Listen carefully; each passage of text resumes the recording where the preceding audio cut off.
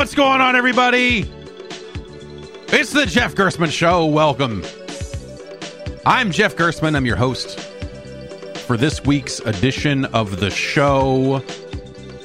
Happy Tuesday to all of you. It is July 11th. A big day. A big day. Hey, it's 7-Eleven. Do you get like a free Slurpee or something for going to 7-Eleven on a... I was just at a 7-Eleven. Man, I went to the P.O. box this morning where I got all the hottest Bible-related literature. I got another letter from I don't know if you remember a while back. Let's open this. There was I was getting bills for $400,000 to, I guess, the guy that owned the P.O. box before me. Okay, this is from a lawyer. This office has been retained by NBC Universal Media to collect the above balance. They say you owe them. Your continued neglect of this past due balance will cause us to commence further collection proceedings. Total balance due. This is after interest. $535,697.36. I'm looking for... This is the second one of these I've gotten to this P.O. box since I got it. So I'm looking forward to, a few more letters in the future. That's a lot of money. I looked into it because there was there's a company name on here that they're saying is owed the money, and I looked at it, and it looks like a company that was in the advertising business, and so it's entirely possible that they sold a bunch of ads on NBC's behalf, and then it went the other, whatever the situation is there. It seemed very much like it was some kind of ad company that folded and probably ran up a lot of bills in the process or something. But that's the ad business, baby. It's tough out there. Well, what's going on? We're in the middle of July. I was noting earlier this morning that things have slowed down ever so slightly, at least on the, I think on the new releases and on the news front, just, on the other side of, the big announcement windows for games and, the kind of E3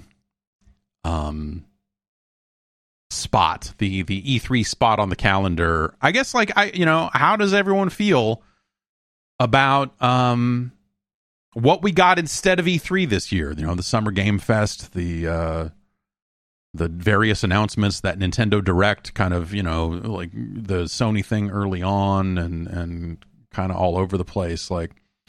I feel pretty good about it overall in terms of things getting announced and things getting shown. I thought that there were a number of strong games shown through that window. But it is spread out a little bit, and so it's not quite that 3-day thing. And I think that some people are kind of I don't know. I don't know what people want out of it, because I've been inside it for so long that for me, this was a way better way to cover those games. It was a little more laid back. It was a lot easier to be oh, I'm here for the streams. And then, there's a 2-day thing. I'm going in and playing, and actually playing some games, recording some footage of games and everything else. And I think from that end, it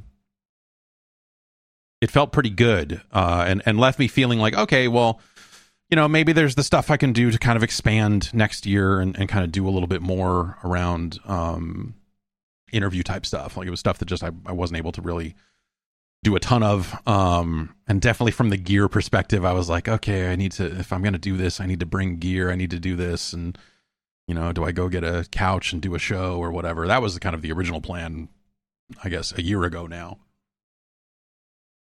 To do something like that. So, maybe there's something like that next year. Maybe the show would benefit from that sort of thing. I don't know.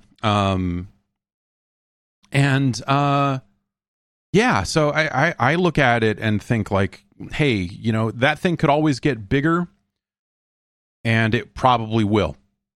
And so I think that is pretty cool. And it doesn't need to be E3. You know, we were talking a couple weeks ago that everyone was like, oh, E3's been canceled for 2024 and 2025 or whatever. And it's like, yeah, it was never really, I mean, you know, maybe they will still have something with that branding in those years, but probably maybe not at this point.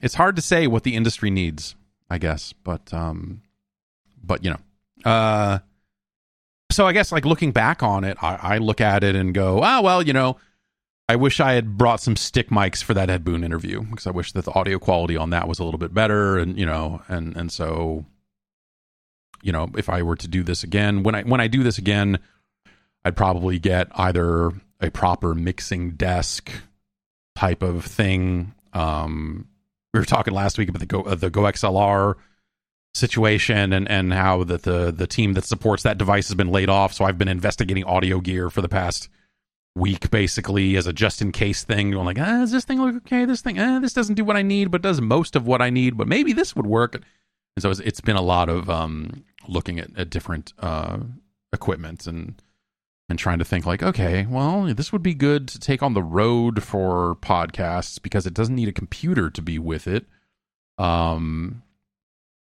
But, you know, anyway, there's a lot of ins and outs with all of that equipment and gear and whatever else. But yeah, so I look back on the kind of Summer Game Fest window and feel mostly good about it. It had big games. It didn't have it didn't have the oomph of big first party stuff because a lot of the first party stuff felt very separate, you know?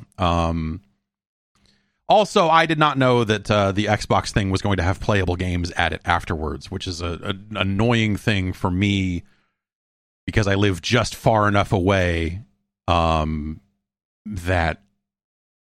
it's hard to like be here to do that live stream and then drive in to play games and then, you know, like that bit of it. So then you start to walk into like, okay, well, you know, you go get a space and you fill the space and you do things there and blah, blah, blah. And go through it that way. But yeah, I don't know.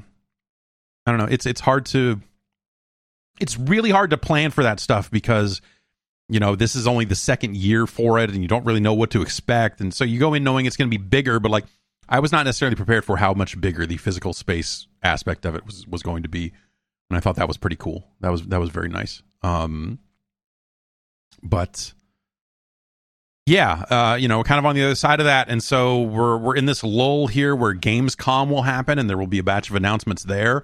But we're still, it's interesting. I guess I should have expected it, but we're kind of in that weird, slightly slow summer period where there are not a ton of, well, I guess, you know what, Exoprimal is out at the end of this week.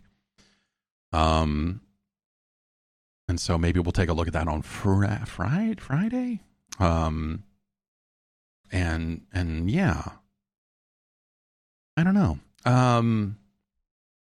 But things have tapered off a little bit, and that's kind of nice because it leaves a little bit of room for doing stuff, playing games. Like I was saying, I've been playing way more Diablo than I thought I would.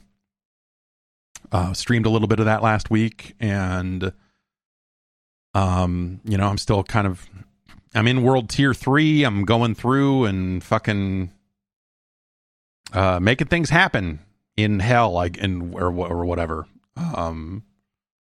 And so that's been a good quiet game. I've been wanting to play. I wish I could play Street Fighter, but it is too noisy of a game to play from a button clicking perspective to play in a room with a sleeping child. So Diablo is a good quiet game for that sort of stuff. So yeah, I wish I was playing hundreds of hours of Street Fighter, but instead I am playing almost 0 hours of Street Fighter because I have just not had time to do any of it. Whereas Diablo is just like, I don't know, man, hold this button down occasionally when the cooldowns pop, then click these buttons also, and it's just not, you know, it's not very loud. But you know, I can't really play mouse and keyboard games at night, and I can't really play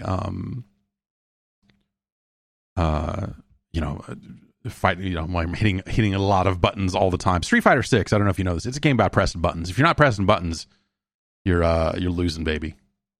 You got to hit all the buttons all the time. That's you don't do damage if you don't stick your hands and feet out there. And so you got to keep sticking your hands and feet out there. You have to mash all 6 of those buttons as hard as you can, as often as you can, if you want to play that game well. Period. End of story. That's a pro tip. That's a tip from someone who is disqualified from entering Capcom's professional events this year. They won't let me enter. They're afraid that I would be a ringer. They're like, nope, you can't. You cannot enter these. So that's a tip from me. That's a little tip from me. I have played a couple of new things, but like I said, I've been enjoying Diablo 4 more now that I've hit World Tier 3. I came very close to giving up on it because it was getting pretty dull, but getting through that capstone dungeon that unlocks the 3rd difficulty unlocks a bunch of additional content with it as well, the Hell Tides and some of the, some other kind of repeatable things you can do to keep leveling up your character, and that stuff, as well as just the general balance of that game and how you are playing it, feels a lot better in some weird ways. Tier 3 is easier than Tier 2 because you're getting a lot of new gear. I played hours of that game after finishing the campaign to get up to a level where I could go do that capstone dungeon that I barely got any new gear. It felt like you had kind of topped out of the gear that would drop on those 2 difficulties. And so it was really freaking monotonous. And now you're on Tier 3 and you're like, oh, well, this is like I'm getting a bunch of new shit again, and that's awesome. And these fights are like more engaging because the enemies have more going on. But also I am out gearing them in a way that never happened earlier in the campaign, and I feel like I'm like mowing motherfuckers down at a rate that was not happening before, and that's a little weird, but it's been fun. I don't know, so I don't know how much longer I will necessarily stick with it, but it has been a good kind of relaxing end of the night kind of game lately. Now that I'm finished with Mario's Super Picross for the SNES, my end of the night game is Diablo 4.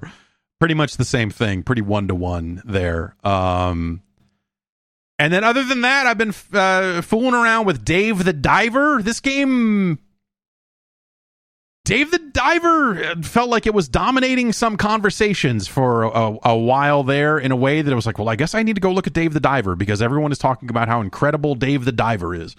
And I played a couple hours of Dave the Diver, and I've been fiddling with it off and on, and it's fine. But I don't get why people are going so nuts for it. Like, it almost feels like a bit. Like, it's okay, but it is good, but like people are raving about it like this is an amazing video, and I'm like, okay. Why? Yeah, all right. So if you haven't seen it, Dave the Diver kind of mostly takes place in 2 phases where you are splitting your time between diving and serving sushi.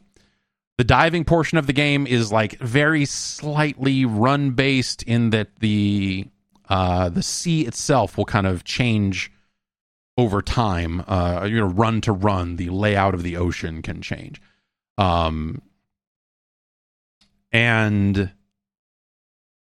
so you go down there and you have to do like basically harpoon fishing, and you get fish. You find a bunch of other stuff down there. Eventually, like it keeps layering on systems, which is like entertaining. It's like, okay, now I'm meeting the gun vendor, and he teaches me how to fucking have guns down there. And so then for the stronger fish, you are shooting them instead of spearing them, or shooting them and then spearing them, really. And you're finding evidence of an undersea civilization. And so you're finding artifacts. And so people keep coming to you and being like, why don't you do this? And so it kind of gives you additional quests to complete while you're down there.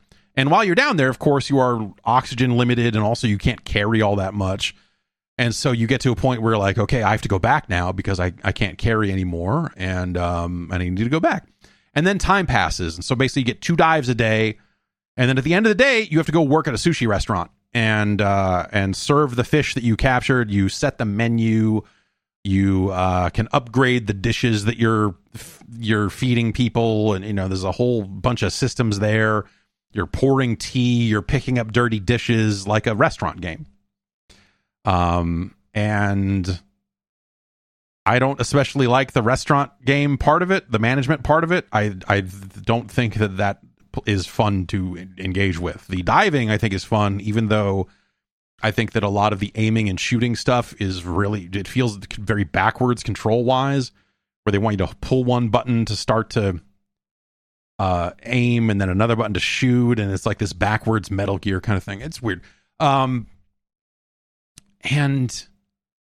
it sounds like that there are more systems after that, but I just kind of hit a point with it where I'm like, this is fun, but what it really made me want to do is play Ridiculous Fishing, the Vlambeer Classic, which I guess is coming or maybe has come to Apple Arcade. It is being re-released with some new stuff, but it is basically a version of Ridiculous Fishing that runs on modern phones, because the existing version was starting to become incompatible with modern iPhones.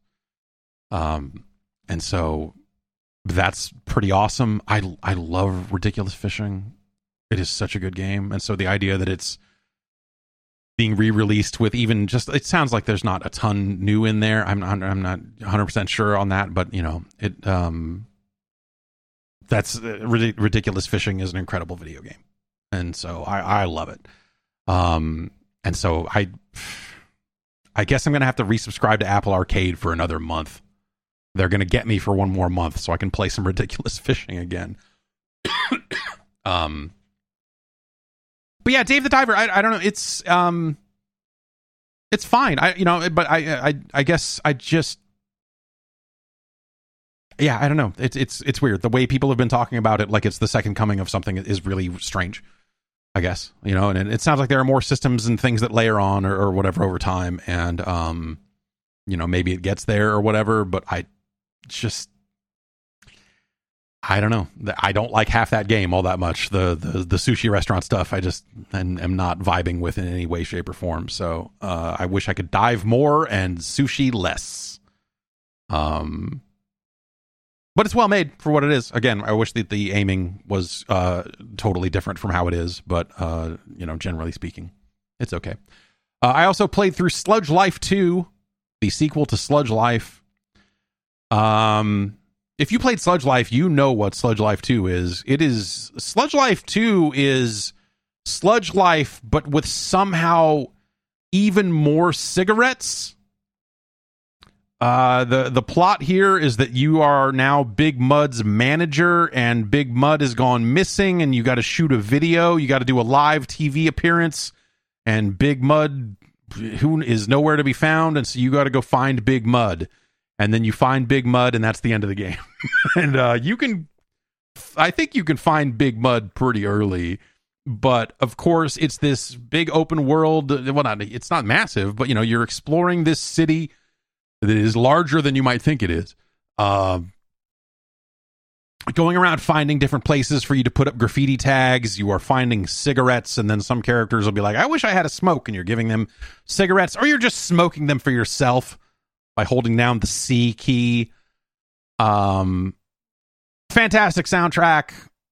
Fantastic, just a wet look. Wettest game of the year is Sludge Life 2. That game is fucking moist.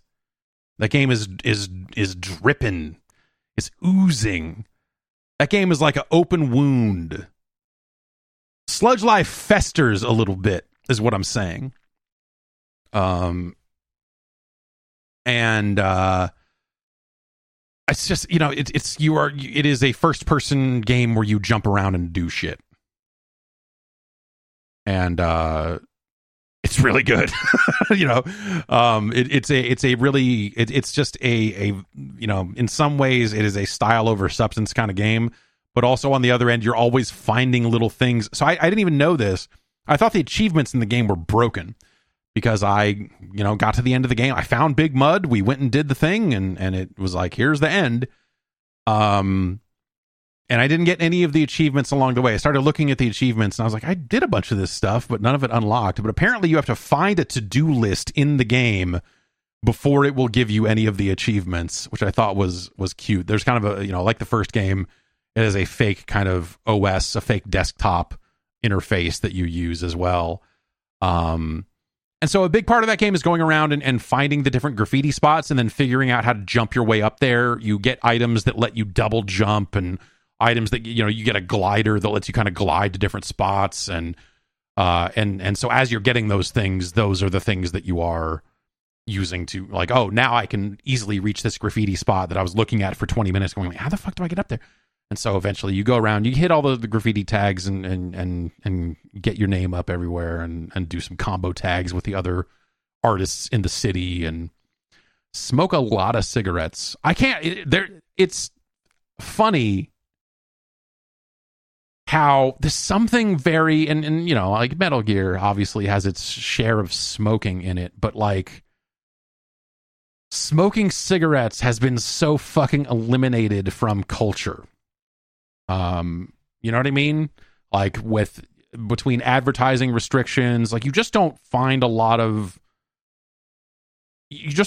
nearly as many characters smoking as you used to in films and in television and whatever else. It's not to say it's gone completely, but it's a lot less. And so there's something kind of crazy to, like, there's so much smoking in this video game. It just feels like, Jesus Christ, man, what did this feel? It almost feels illicit in a weird way. You're just like, man, everyone here's like, there's kids talking about smoking. They're talking about how there's vitamins in the cigarettes now, and like it's fucking funny. It's really funny. So Sludge Life 2 is pretty fucking hysterical, and it's a great goopy fucking mess. Like the first game. Again, if you didn't see the first game, then I think you're gonna look at this and be like, what the fuck's going on? But it is very similar to the first game as well. So I don't know. It's really neat. If you were at all interested in it in the first game, then I think you should definitely give this one a look, even if you might come away from it going, it's more of the same or whatever. And it's a good time, great soundtrack. And the soundtrack, of course, they're selling the soundtrack on Steam and all that sort of stuff. If you want to listen to, if you just need to get your Big Mud on, you can. You absolutely can. Why don't we take a quick break? We'll come back and get into the news. There's kind of it's like a lot of little stuff added up. We've got energy drinks in the news. Are energy drinks going to be the next cigarettes? That's what I ask you, friend. We'll be right back after this. Hey, it's July. So you know what that means. It means we're trying to figure out ways to keep cool at night. It's not cooling off at night like it used to. We have record temperatures during the day, and then at night it's not cooling down. What are you going to do? You going to sweat the night away? I mean that in the bad way, not in the... Look, all right, well, listen. Now, there's a way for you to keep cooler at night when you're sleeping. That way is Miracle Made's bed sheets. These sheets have been inspired by NASA. They use silver-infused fabrics, and they make temperature-regulating bedding so you can sleep at the perfect temperature all night long. That's right. All night long.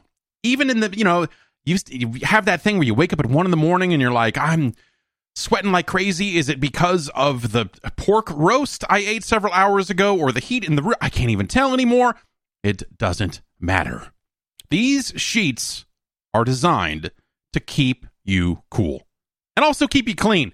The sheets are infused with silver that prevent up to 99.7% of bacterial growth, leaving them to stay cleaner and fresher 3 times longer than other sheets. So that means no more gross odors. Luxurious comfort and quality as well. Look, hey, if these sheets felt like garbage, the rest of it will be pointless. Miracle sheets are luxuriously comfortable without the high price tag of other luxury brands and feel as nice, if not nicer, than bed sheets used by some 5-star hotels. So hey, keep clean, keep cool. Stop sleeping on bacteria. Bacteria can clog your pores. That can cause breakouts and acne. Sleep clean with Miracle. You want to get on board? Of course you do. Look, of course you do.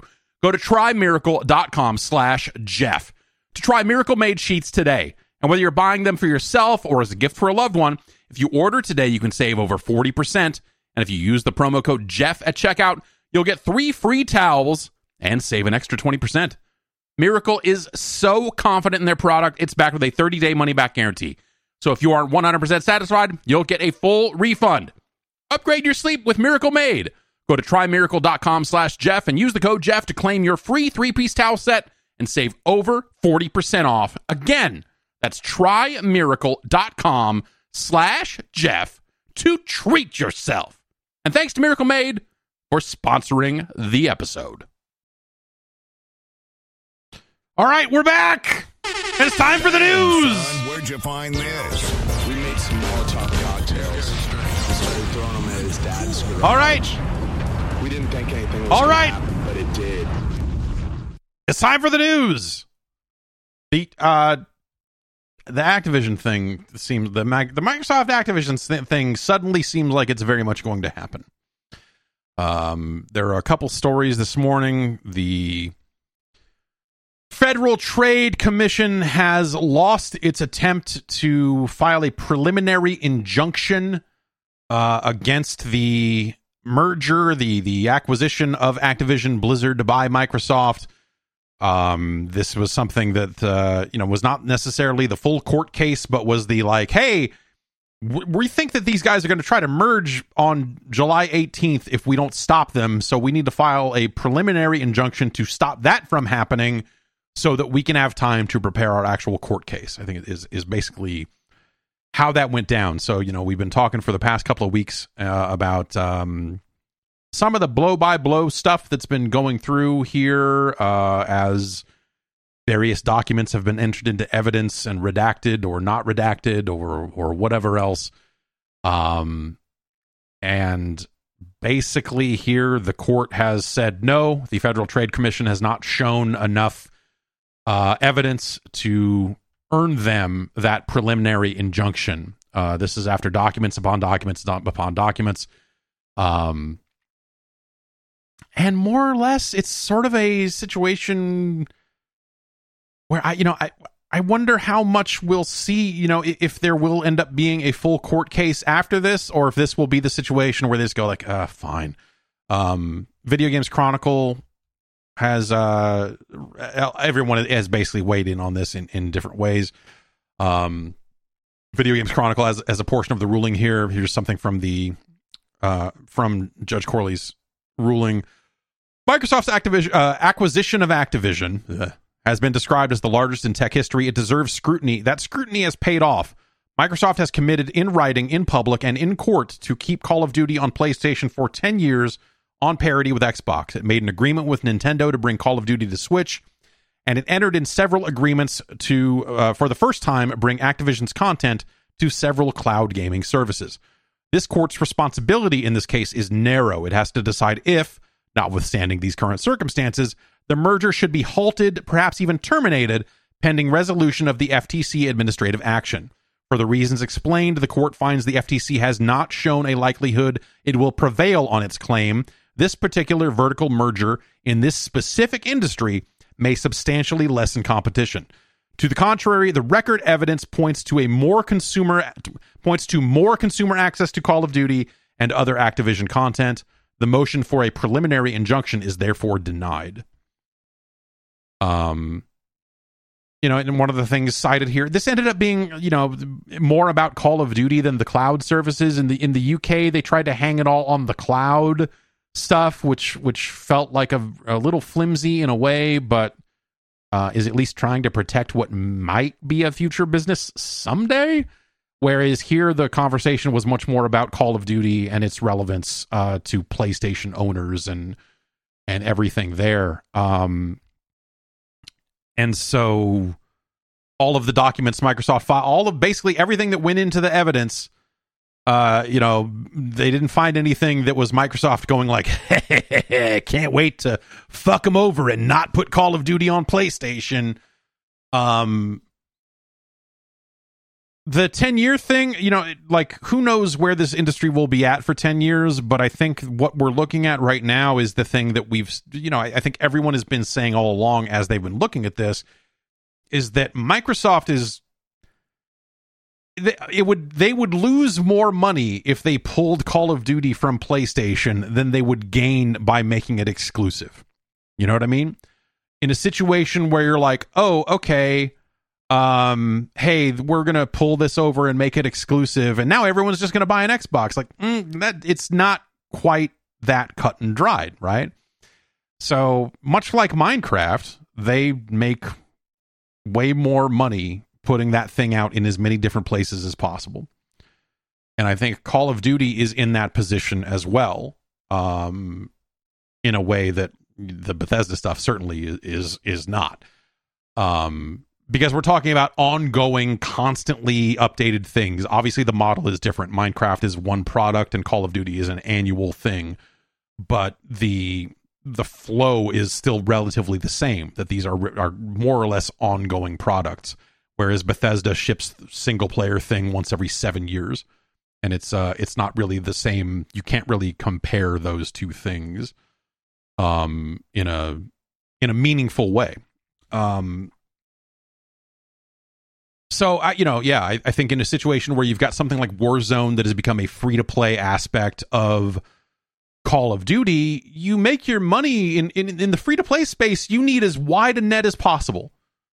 Pulling it back and saying, no, now this is only available on Xbox, kills it. They're fucked. No one would care about Warzone at that point. As far as like esports, as far as, like the player base just would not exist the same way it does today. And I maybe over time people migrate to Xbox, but it doesn't happen overnight, and it doesn't happen at a fast enough rate that it replaces the amount of money that Microsoft would lose by pulling Call of Duty off of PlayStation. And I think that is something that is how things are now. You look at this 10-year agreement about like, oh, for the next 10 years, we're going to do this. Sure. But like, what the fuck does if in 2033, we are still worried about Call of Duty because it is the biggest thing going in gaming, that's bad. Especially in a situation where you've now given Sony and Bungie and all the studios that Sony controls, and you've given them a decade to say, come up with something and make it exclusive to your platform and make it big. Bring back Killzone. Come up with something new. Whatever it is. Come up with something that is at least like relatively competitive in this space. In a situation where it would be even more competitive if Call of Duty did not exist on PlayStation. If they're really worried that in 10 years that game is going to go away, and in 10 years that game is still going to be so hyper relevant, man, the bummer thing is I probably would have said the same thing in 2013, right? What was the Call of Duty game in 2013? It was like Modern Warfare 3, wasn't it? Ghosts. Yeah, man. If you would yeah, so who the fuck knows, right? Because the year that Ghosts came out, if you had asked me to talk about Call of Duty in 10 years, I would have been like, Ghosts is fucking trash. This thing is done. Like, this thing doesn't have 5 years on it, let alone 10. And then, in 2019, they kind of found a way to bring it back. After years of it kind of shitting the bed a little bit. Not monetarily, I mean, those games still sold, but man, creatively, they really kind of scraped bottom there for a little bit. As much as I love Advanced Warfare, as much as that was one of my favorites, it's hard to go back to. It's a little hard to go back to now. Infinite Warfare, like, oh man, they had a rough go of it for a lot of years. So I'll say it here though. if we get to 2033 and the biggest gaming franchise in the world is still Call of Duty, I will be surprised. I assume that the only way we get there is if it goes through a weird trench again of Ghosts and all of the bad games and then comes back. Someone in the chat is saying that the Infinite Warfare single player was good. I agree. That was a fucking cool campaign. They got fucking Infinite Warfare got raked over the coals for some bullshit reasons. Where I think the Call of Duty fan base is fucking boring. And I think a lot of them are fucking very narrow-minded. But I also don't necessarily love the multiplayer in that game. They at least like tried to do wall running and all that other stuff. I just don't think that the wall running in Infinite Warfare was done all that well, because I don't think the maps supported wall running the way that, say, Titanfall did. Was it me that went? Yes. So I was at the event where after that, when they said they were going back to World War II and they kept using the words boots on the ground over and over again as a euphemism for like no wall run. Like they said, there's no wall running. And then like all the fucking influencers that were invited to the event were like, yeah. And I was like, fuck you. Fuck off. You're so boring. Infinite Warfare was a neat campaign. But the multiplayer was not good. But then they did World War II, and you know what that game was? Boring as shit. Across the board. Holy smokes. So I don't know. I also think, I could see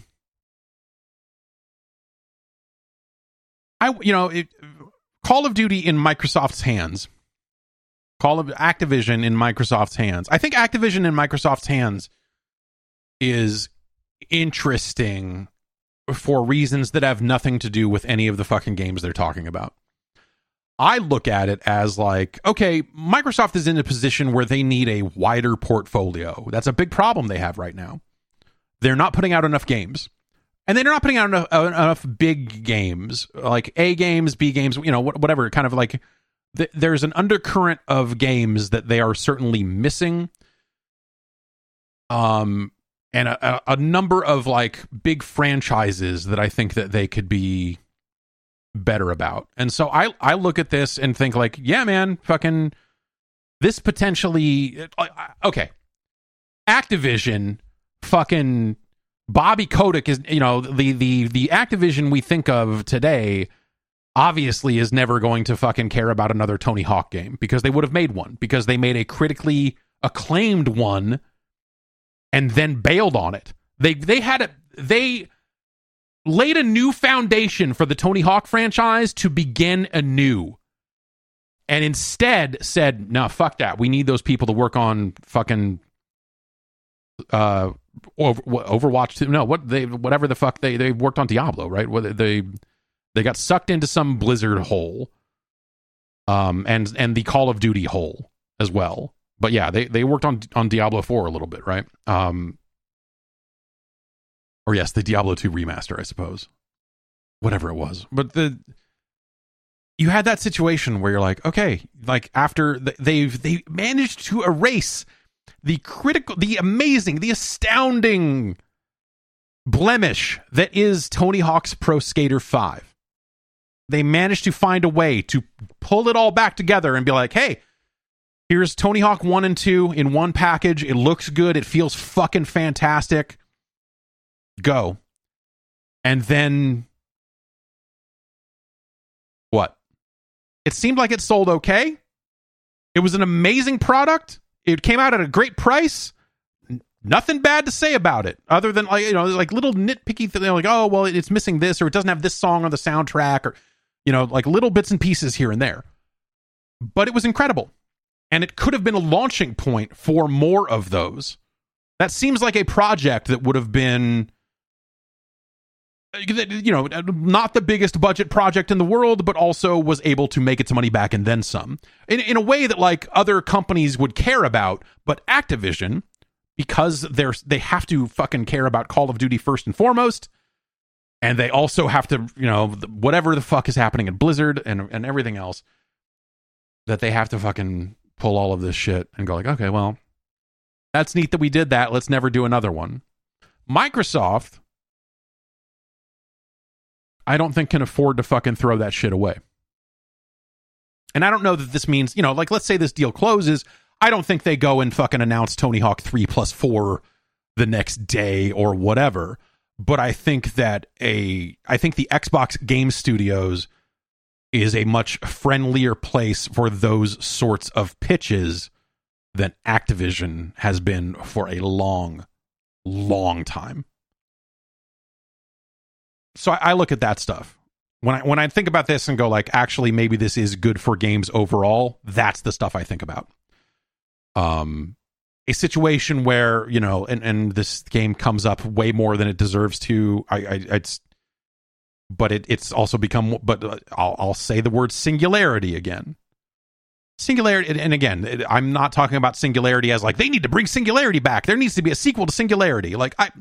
Singularity was a great example of a good first-person game, a good, a solid first-person experience, a good single-player campaign focused around a cool concept. B game across the board, came and went. You don't need a ton of them. They could have made another one. It would have been cool to see another one. But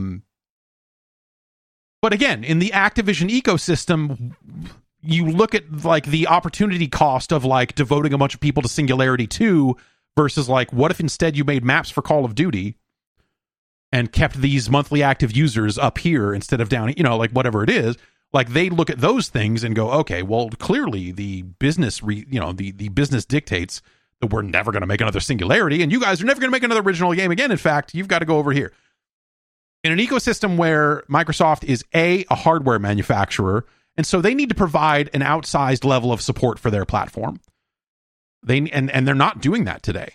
They're not shipping enough games. For all the studios they've acquired, they're still not shipping enough games. They should be one of the best supporters for the Xbox ecosystem. And it just hasn't felt like that. So getting some more studios helps that, but also then you look at Game Pass and you look at the different types of games that can exist on Game Pass. And, in this day and age, asking people to go out and spend $60 or $70 on a game like Singularity is a tougher sell than it was back in 2009 or whatever it was when the game came out. But now it feels like, I think under Microsoft, whether it's those teams or those IPs separated from those teams because those teams have been scattered to the winds into, they're in the Call of Duty mines, whatever. It feels like a world exists in which, maybe one of the other studios that Microsoft controls says like, hey, we would love to take a crack at Tony Hawk, and here's a pitch for how we would do it, or whatever else, and I look at that stuff, and then you look at the history, the long history of the IP that Activision controls, and I don't know what you do there. What we do is you bring back Microsoft Game Room, and you put it on Game Pass. And you start putting emulated games on Game Pass. Simple. This is what we've been building towards for over a decade. We are bringing back Game Room, and now Microsoft finally controls Pitfall, River Raid, fucking Barnstorming. And so they have their own first-party in-house IP, Doom. Like whatever. That's not an arcade game, I guess. So maybe whatever. They had Atari 2600 games, and whatever. Yes, Rock and Roll Racing. Sure, get the Blizzard stuff in there. Blackthorn. Reboot Blackthorn. Motherfuckers. We don't need to swear about it, but yes, Venetian Blinds 2 can finally exist. I think there's there's a lot of opportunity for those old games to, like if we think about, and we'll talk about more game preservation type stuff later. This is not a great way to solve this problem because it's not an ownership situation. It's a subscription situation, but in a world where neither is the option, that's potentially better than nothing. I think that like a wing of Game Pass devoted to emulator type shit, mostly supported by the Activision IP as a kind of cornerstone of it, that says like, this stuff's not going anywhere. Maybe these Konami games will float in and out, but at the bare minimum, we own this shit. So we know Doom will be here. We know this will be here, that you could build a new kind of emulation focused service and make it a part of Game Pass. I think that there's potential there to do something. Again, in a world where nothing's being done, that's at least something. And so I don't know. I think that there's aspects of this acquisition that are exciting from those sorts of perspectives, right? When you think about like just the decades and decades of intellectual property that Activision has been sitting on and doing jack fuck with, and there's zero faith that they will ever do anything with it ever again. This feels like a situation where maybe some of those things could happen. And that's how you get Phil Spencer wearing a Hexen shirt or whatever. Because then, because this stuff doesn't happen if an acquisition doesn't go down, right? Because again, Activision has zero interest. They've proven time and time again that they're going to be the Call of Duty factory until the factory fucking explodes. And it literally cannot make another video game. So, we'll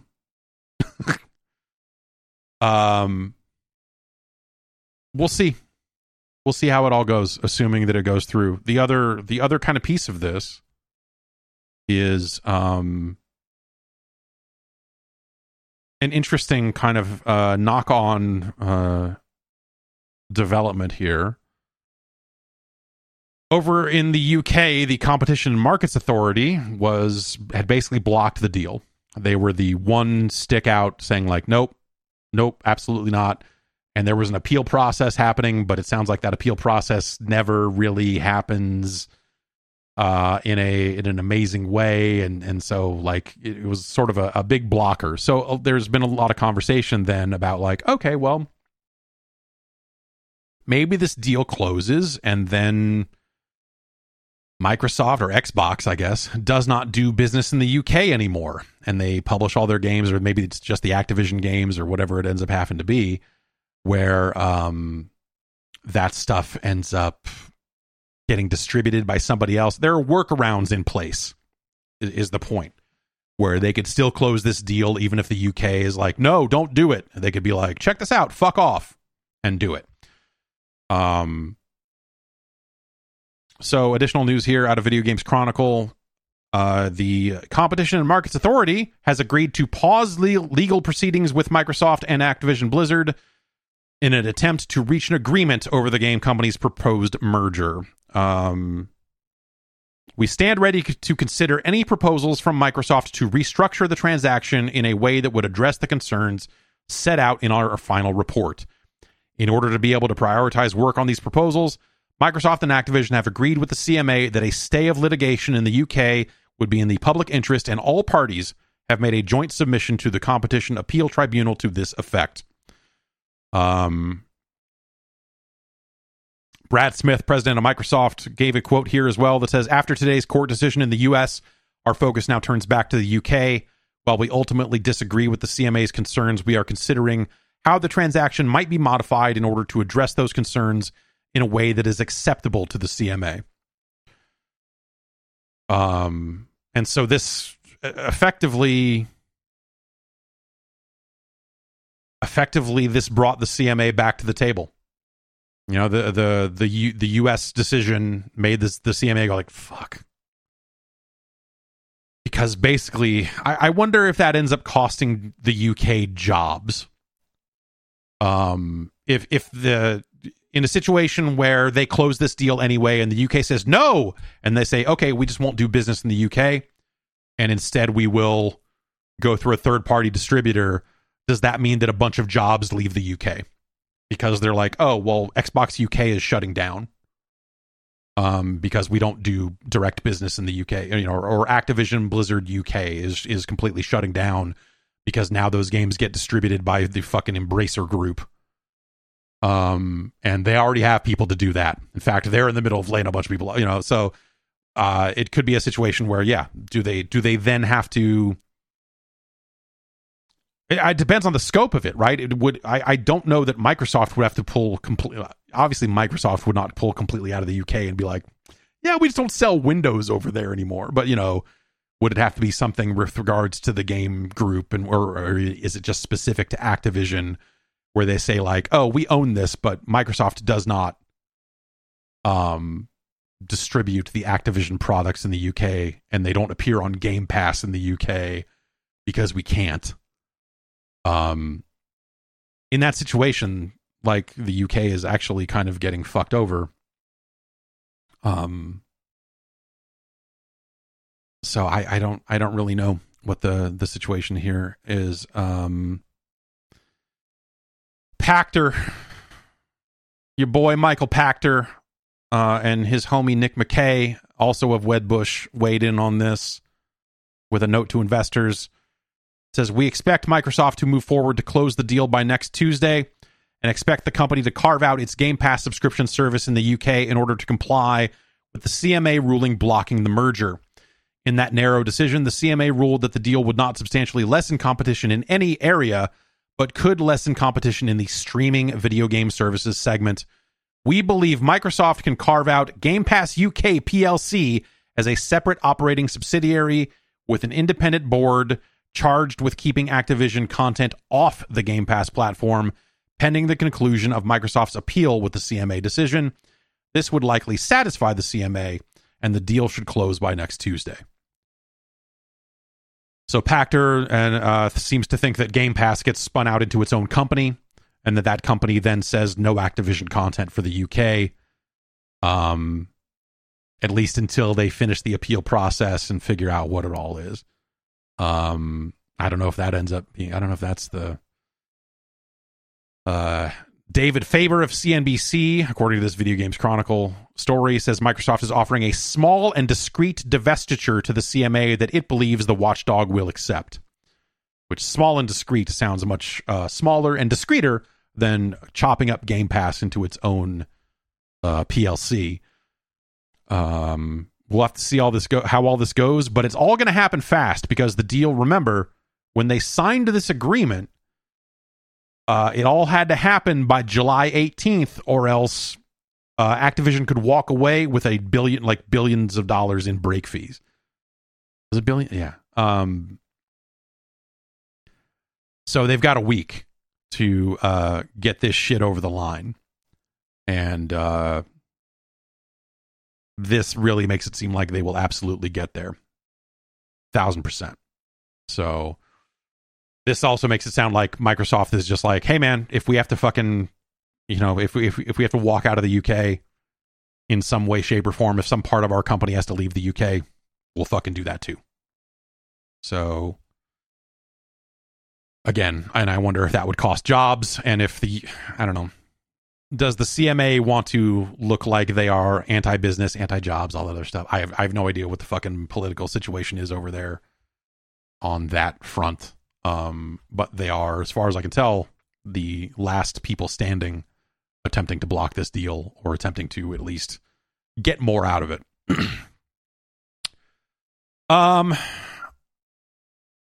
Again, Stephen Totilo has been really good about covering this on Twitter. He is at Axios, though he's been posting a lot more blow-by-blow stuff on Axios. Axios is really big on bullet points. Axios is really big on, like, here's 5 bullet points about a story, and that's all you need to know. There's a lot more depth here, but you don't need to know it. And so a lot of the exciting stuff, I think, is Totilo on Twitter.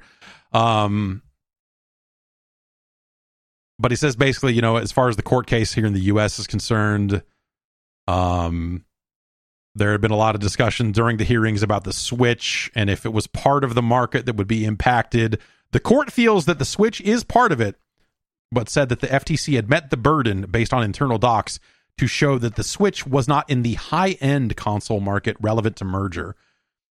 It's one of the weird kind of side conversations that happened through this court ruling was a fucking insane bit about like, well, is the Switch part of Generation 9 or is it part of Generation 8? Or, you know, like really getting bogged down in these meaningless fucking Wikipedia fucking distinctions about the generation numbers that aren't even fucking real. Like, you just wish you could pass a note to the court and says like, hey, I've been covering video games for 30 years. What you were arguing about is fucking total bullshit. Just fucking don't even, it doesn't matter. If it's Gen 8 or Gen 9 or, you know, like, oh my God, just fucking bizarre. And that additionally, the FTC and the court agreed that PCs were not in the relevant market. So it really just came down to them saying that this really was an Xbox versus PlayStation thing. And whether the Switch was involved or not is really kind of incidental. I don't know. I would say that the PC is more of a, because the PC can traffic in that high end space. It seems to fit more, but I don't, whatever. PC is obviously just a whole different thing. There's a quote here about Call of Duty. It says, despite extensive discovery, including nearly 1 million documents and 30 depositions, the FTC has not identified a single document which contradicts Microsoft's publicly shared commitment to make Call of Duty available on PlayStation. And so there's consistent testimony there. No example of Microsoft pulling a popular multiplayer game from other platforms. The Bethesda cases were all single player. Regarding the FTC's argument that Microsoft's Call of Duty promises aren't good enough, particularly Microsoft's Call of Duty offer to Sony, the judge says the FTC's heavy reliance on PlayStation chief Jim Ryan's testimony is unpersuasive. Yeah, so it sounds like, you know, just leaning on Jim Ryan going like, it'll be bad over and over again. Did not work. There's a highlighted bit here from the testimony that Totillo called out. It says, Sony opposes the merger. Its opposition is understandable. Before the merger, Sony paid Activision for exclusive marketing rights that allowed Sony to market Call of Duty on PlayStation, but restricted Xbox's ability to do the same. After the merger, the combined firm presumably will not agree to such restrictions.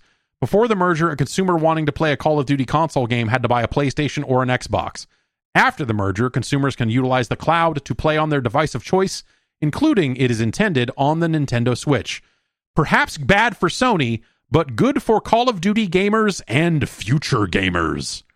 So, you know, that's the sort of, I think the difference between some of the UK stuff and the US stuff is that the judge here, and this, you saw this across the board, where the judge was not necessarily, well-versed in video gaming, but seemed to really be striving to really understand it in a way that is, I don't know, came off as like slightly admirable.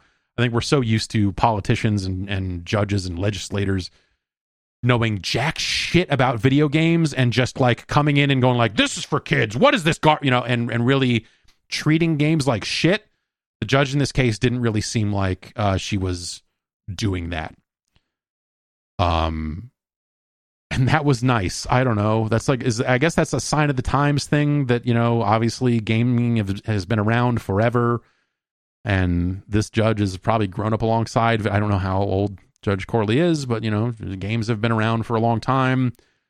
And she took the job seriously and all of that sort of stuff. And that's the impression I got from following this stuff. And that's nice. She seemed to focus on the actual argument about, like, tell me the numbers. What about the people? Whereas in the UK, it felt like the UK bought Sony's argument rather than, like, looking at consumers. And in the end, kind of went like, oh, well, cloud gaming. That'll be bad for people, right? That's something we can say that doesn't look like it's just Sony's stuff. I don't know. Weird. But we'll see. Like I said, this deal seems like over the next 7 days here, we're going to see this shit just happen. And I doubt that there will be any immediate effect, especially if there's still stuff in the UK that has to be sorted out. I'm guessing that it takes time. How long did it take? Because it took a while for Bethesda games to appear on Game Pass, right? Like, that was not some immediate change. It wasn't like day one, but it was pretty fucking fast. But yeah, I wonder if we do end up seeing, and I wonder if Call of Duty ends up being the last one on the service, because that's the one that has the most weird shit around it. Maybe you see a situation where literally they go back to some of that backwards compatible 360 stuff and go like, oh, okay, we're putting, I don't know if Singularity is backwards compatible or not. Just to keep saying the word Singularity on a fucking video game show. Singularity's good. It doesn't deserve, we talk about it too much. It's my fault. I'm the one that keeps bringing it up. But it is one of those games that felt like one of the last things under the wire before everyone fell into the Call of Duty hole, I suppose. So, maybe they do one special final, extra double final fucking backwards compatibility list update, even though they said they're never going to do it, and they throw some of those 360 games on there. But also, maybe we see stuff like Tony Hawk. I'm trying to think more modern Activision stuff that is not Call of Duty.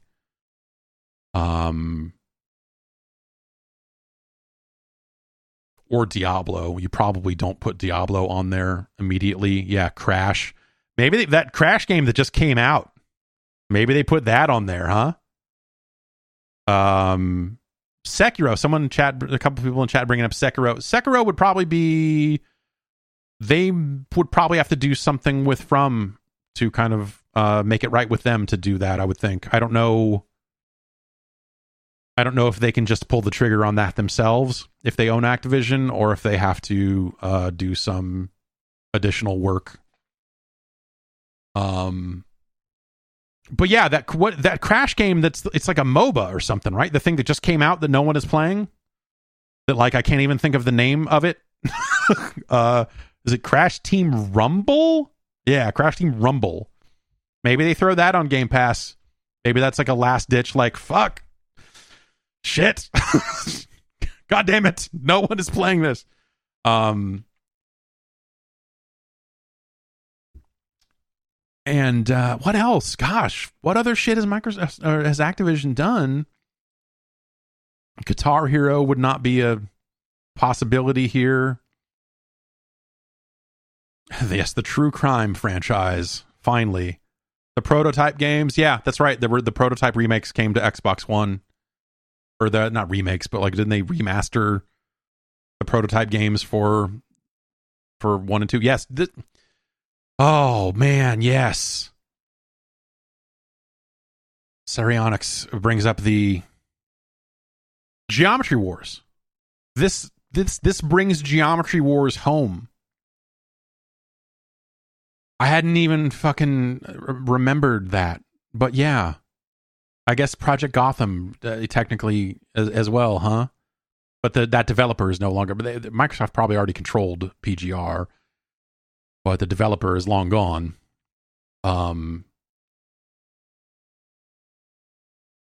This sets up a situation. I mean, I think if you're Microsoft and you're in this like kind of weird, they're still in this weird brand building phase of like, their shit is broken. The Xbox One did a number on them. They need to have some feel good moments as well as some big hits. Geometry Wars is not necessarily a game that moves a ton of units, but goddamn, if they said, hey, Geometry Wars is back and we're making a new one and we've got Stephen Cakebread in here and we're doing, blah, blah, blah. That's a feel-good story that I think people would be excited about. I would be excited about it. But again, Activision would never have the incentive to do it. But Microsoft probably has a lot more incentive to do it. Because Geometry Wars, I still, even with Activision putting those last games out on multiple platforms, those games were not those are non-canon Geometry Wars games as far as I'm concerned. Geometry Wars 3 is not terrible, but it's not Geometry Wars 1 or 2. Those games are... I would still rather play either one of those games than Geometry Wars 3.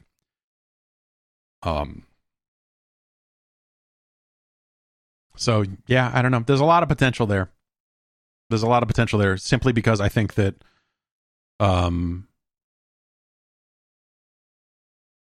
Microsoft is just better incentivized to do more with more parts of Activision, especially with the amount of money they're paying for it. They're like, fuck, man, anything we can do to try to start and make some fucking money back off this deal. I don't care how small. Yeah, you want to make a new Geometry Wars? Let's fucking do it. Let's you have a fucking brilliant idea for a new Pitfall game? Let's fucking figure it out. I would love to see them make a new Pitfall game. But also every Pitfall game past Pitfall 2 is bad. So I don't know. Anyway, we'll see how this all goes. It's it is also still an acquisition and merger and all that stuff is fucking icky, but also Activision has been more than icky for kind of a while now. So I don't know where that nets out on your fucking morality compass, but this probably means that we get to a point here before too long, maybe another year, whatever it ends up being, where we don't have to think about Bobby Kotick anymore. He can just go somewhere else and be the guy from Moneyball. And that'll be that, right? More government action in the gaming culture space. Senator Chuck Schumer has called on the Food and Drug Administration to investigate Prime, the energy drink, the energy drink brought to you by Logan Paul, professional wrestler Logan Paul, and some other guy. I don't know. That they have been selling this Prime energy drink. We tried the Prime energy drink. I remember there's a few different flavors. I think we ended up trying 2 of them, and they ended up being okay. Let's call up the list here, and I will tell you. I'll just look at it on screen here. Let's look for Prime. So yeah, the Prime Energy Tropical Punch is at number 26 on our list, and Prime Energy Orange Mango is at 34. Those are both pretty well ranked. Those are pretty good on a list of drinks that has 126 drinks on it. Those are pretty good. And they were decent drinks. They were all right. I have not had more of them since. I know there's a couple of other flavors out there. Anyway, there's a really good sentence on here, and we should find this speech. Oh, here. Actually, maybe this. Oh, yes. It's Chuck Schumer holding up a fucking piece of paper with a fucking Red Bull on it. Yesterday afternoon, and to think this is USA Today has a video package on this. These homes were intact. No, I'm sorry. It has already rolled on to the next story. This is about luxury homes getting destroyed. Okay. Let's see if we can play this audio. One of the summer's hottest status symbols for kids is not an outfit, it's not a toy, it's a beverage. But buyer and parents beware, because it's a serious health concern for the kids it so feverishly targets. And the problem here is that the product has so much caffeine in it that it puts Red Bull to shame. But unlike Red Bull, it is specifically targeted. The advertising campaign is targeted at kids under 18. I'm releasing a letter this morning asking the FDA to investigate Prime for, number one, its claims Number 2, it's marketing aimed at kids. And number 3, it's eye-popping caffeine content. We as physicians are very concerned. These drinks and the amount of caffeine in these drinks can give children and teens headaches. It can give them jitters, nervousness. It can interfere with the sleep cycle, which is so important to the developing brain. And we Eye also know, poppers. Common sense science, we've seen it happen before, that when these products are marketed and advertised in this flashy, cool way through influencers and celebrities, the first audience that is listening, that is ready to purchase in whatever way they can purchase, are kids. Sensation drink aimed at kids called Prime. Yesterday Yeah, afternoon. okay. So that's Chuck Schumer and some pediatrician talking about Prime, which again it's an energy. So there's two variants of Prime. There's Prime Energy, which is it's kind of a smaller can, Red Bull sized drink that has 200 milligrams of caffeine. And then there is Prime Hydration, which is more of a Gatorade type thing. And I guess that does not have any caffeine in it whatsoever. And so I guess the what Senator Schumer is alleging here, which I guess I can't really push back against, is they're saying that, hey, it's a drink made by these fucking YouTube guys, and they're marketing it, they're pushing it directly to kids in their videos, they're pushing it all over the place. There's no advertising standards here that is preventing them from doing that. We need to figure out, what kind of regulatory things we can be doing. He's not saying that Prime shouldn't exist. He's just saying that they are constantly advertising it to kids, which I can't argue with that. As an energy drink aficionado, I do think that it's pretty fucked that because I guess it's hard to back up a little bit. I don't know who the fuck watches Logan Paul. I don't know what the demographic that's like interested in what the fuck Logan Paul is doing is. Is it kids? Why would kids watch? I don't like who the like that guy seems like he fucking sucks. And it doesn't seem like he's necessarily making content that is for kids, but I think we've probably okay. To back up again, there's probably a larger problem around YouTube and the availability of that sort of content to children and the sorts of stuff that children can get involved with as a result of just having their own tablet and watching YouTube and parents not necessarily knowing what their children are consuming online. So I look at it as starting there, as like, why would kids be like Logan Paul's content doesn't really seem like it is meant for children, maybe teens, maybe late teens. And I might say is that someone age 15, 16, if you want to go drink a drink that has 200 milligrams of caffeine in it, fucking whatever. The USA Today story is pointing out that Prime has more than 6 times the amount of caffeine as a Coke. Is that a problem? If you're 10, yes. If you're 15, 16, as a not doctor, I'm trying to map this onto like, where would it be weird for my kids?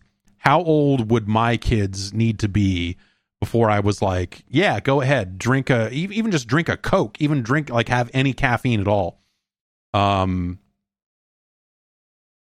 I think like, I don't know. So I was in junior high, meaning I was 11 or 12 or 13, actually, I suppose, when Jolt came out and was making the rounds. And Jolt was sold on the idea that it was twice as much caffeine as a regular soda.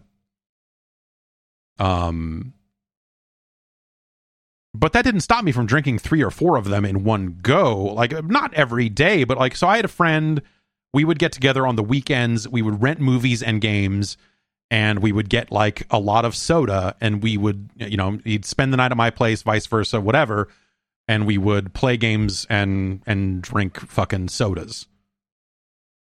And we were both pretty into Jolt. I don't remember ever having a fucking huge effect, honestly, and that's going to vary person to person. But I don't remember Jolt ever being like a big deal. I drank a lot of it because it was well marketed. But the twice the caffeine thing never really it's never really seemed like that big of a deal. Obviously, 6 times, like in drinking a 6-pack of Coke in one thing is a little different, especially if you're drinking 2 of them or something like that. That gets to be a lot fast. I mean, what I'm drinking right now is 300 milligrams of caffeine. So the 200 milligrams in Prime, I look at it and just go like, pish posh. But for kids, it's a different situation. And Jolt was a full sugar soda on top of all of that, and you know, and everything else. So these drinks are low to no calories on top of that. But there is an amazing phrase here, or an amazing kind of quoted phrase here, from the Associated Press report on this. Schumer alleges that unclear marketing targeting young kids leads parents to purchase a, quote, cauldron of caffeine. Hang on. Cauldron. No. No, there we go. Cauldron of caffeine.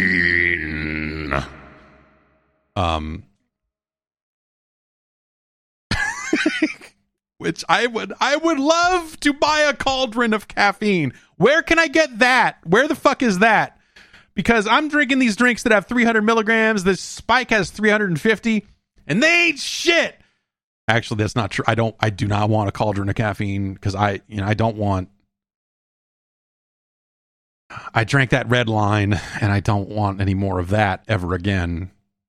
But Prime is not Red Line. If if Red Line was being marketed to kids, I would be like, call the cops, man. I want to see videos of cops fucking busting up canned boxes of Red Line with a bat.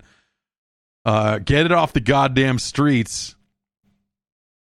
Prime Energy, sold in a can, dropped in 2023, and contains a comparable amount of caffeine to other top-selling energy drinks, all falling within the legal limit of the countries it's sold in, said public relations representatives for Prime.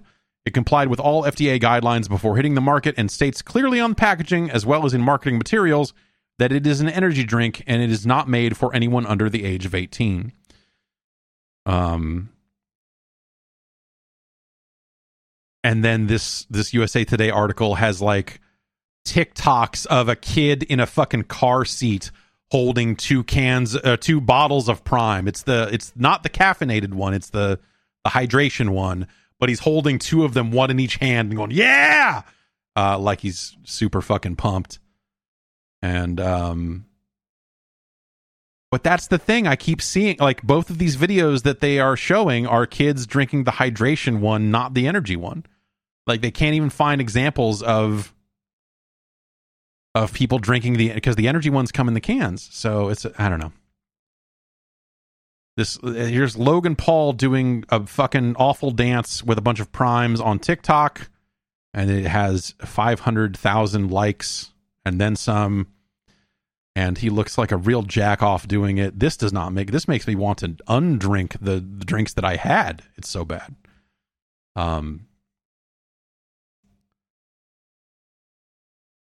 But yeah, I can't fully refute what Schumer is saying here insofar as I think that all of this stuff should be clearly labeled and parents should know exactly what they're getting.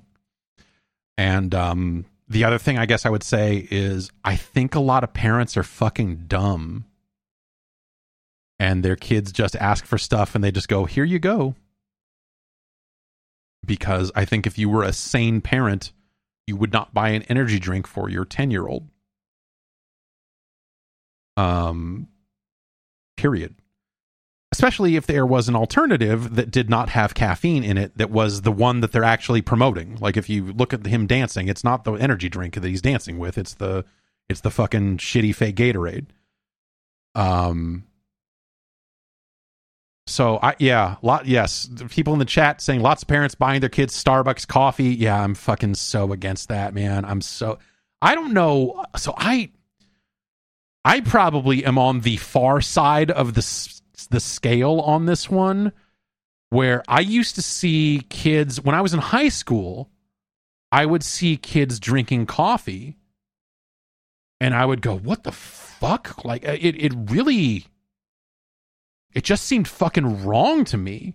Like more wrong than kids sneaking out. Like there was a girl who had to leave school with alcohol poisoning because she took a water bottle at lunch and filled it back up with vodka. And I was like, that's terrible, but I get it. But like kids drinking coffee, even teens, seems so fucking wrong to me. And it's specifically coffee. Like drinking a Coke or a Pepsi or, like whatever.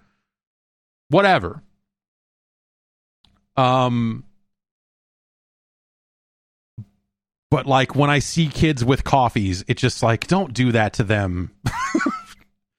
Don't get them into this bullshit. And so I don't know.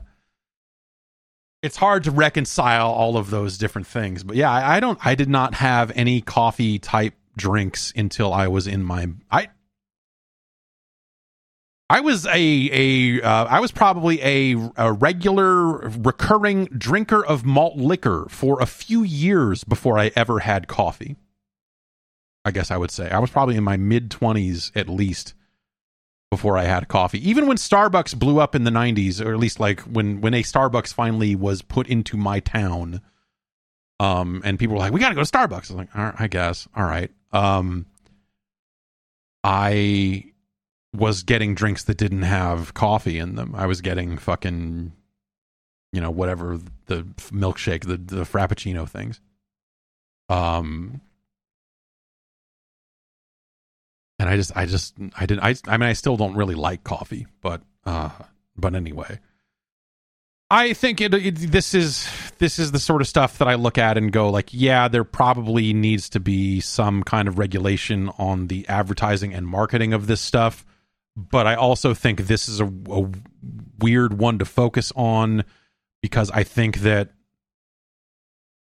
people need to be, and I mean parents, but also potentially regulatory bodies need to be looking at influencers and the way things get marketed to kids or anyone really in this day and age, because I think the law is behind the technology in a zillion different places, right? And so stuff that, like, obviously you can't, we were talking about cigarettes earlier and the way you cannot market cigarettes the same way you used to decades ago. Where is Joe Camel now? And that, the stuff that's happening on YouTube and whatever else, I think just kind of doesn't happen in the same way, and there probably needs to be something more done around that for these people that blow up and like these kind of full-on professional influencer types like a Logan Paul. You have to figure out how you're going to allow these kids to be marketed to and everything else. I think, I don't know. I don't know what the right answer is there, but it feels like that's the thing we're actually talking about here is parents not paying close enough attention to what their kids are into, because if their kids are watching this Logan Paul shit, this doesn't seem like it's made for young children. I don't know. I saw a lot of R-rated movies when I was a kid, though, too. And look at me, I'm fine. I don't know, but it's there was a regulatory body involved with movies though, and YouTube stuff is just kind of out there. So I don't know. I'll be interested to see what happens here. If this ends up being a situation where, if it ends up being really narrow, then you create a situation where like, Logan Paul can't talk about his energy drink on the internet anymore, which okay, sure. But I think there's probably a larger thing to aim for here than just that. We'll see. I mean, we'll even see if the FDA even picks it up and actually decides to look into it or not. That's sort of the other piece of this. In other news, EA has confirmed the existence of a new studio called Cliffhanger Games. And that studio is working on a Black Panther game. That information kind of leaked out a while ago, almost a year ago now, if I think about it.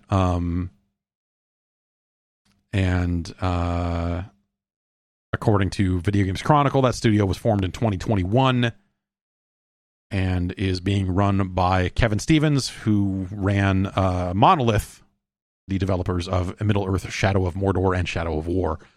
One would hope that they eventually make a game based on Cliffhanger, something good for a change.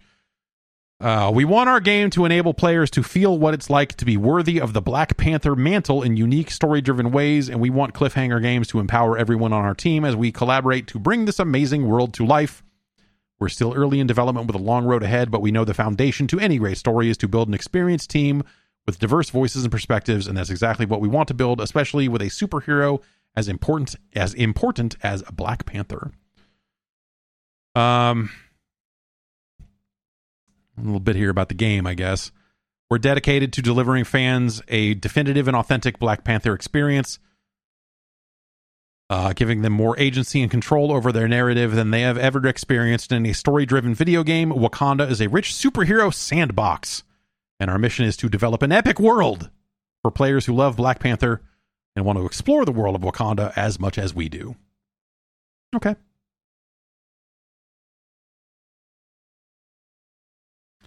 Yeah, a game about the other Black Panthers would be pretty interesting. In other EA news, UFC 5 has been announced, and they will, I guess, reveal it fully in September. They put that up on Twitter. They put out a logo that says, "Hey man, UFC 5."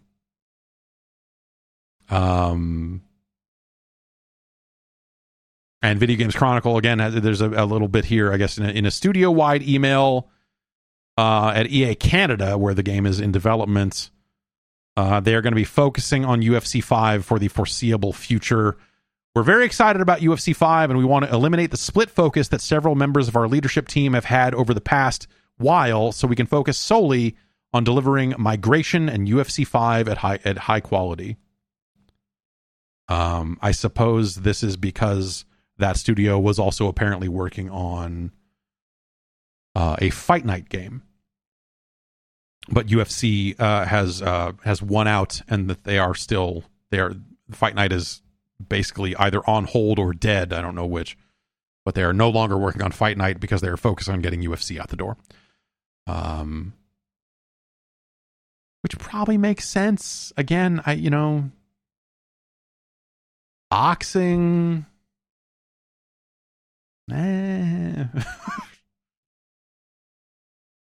How many people?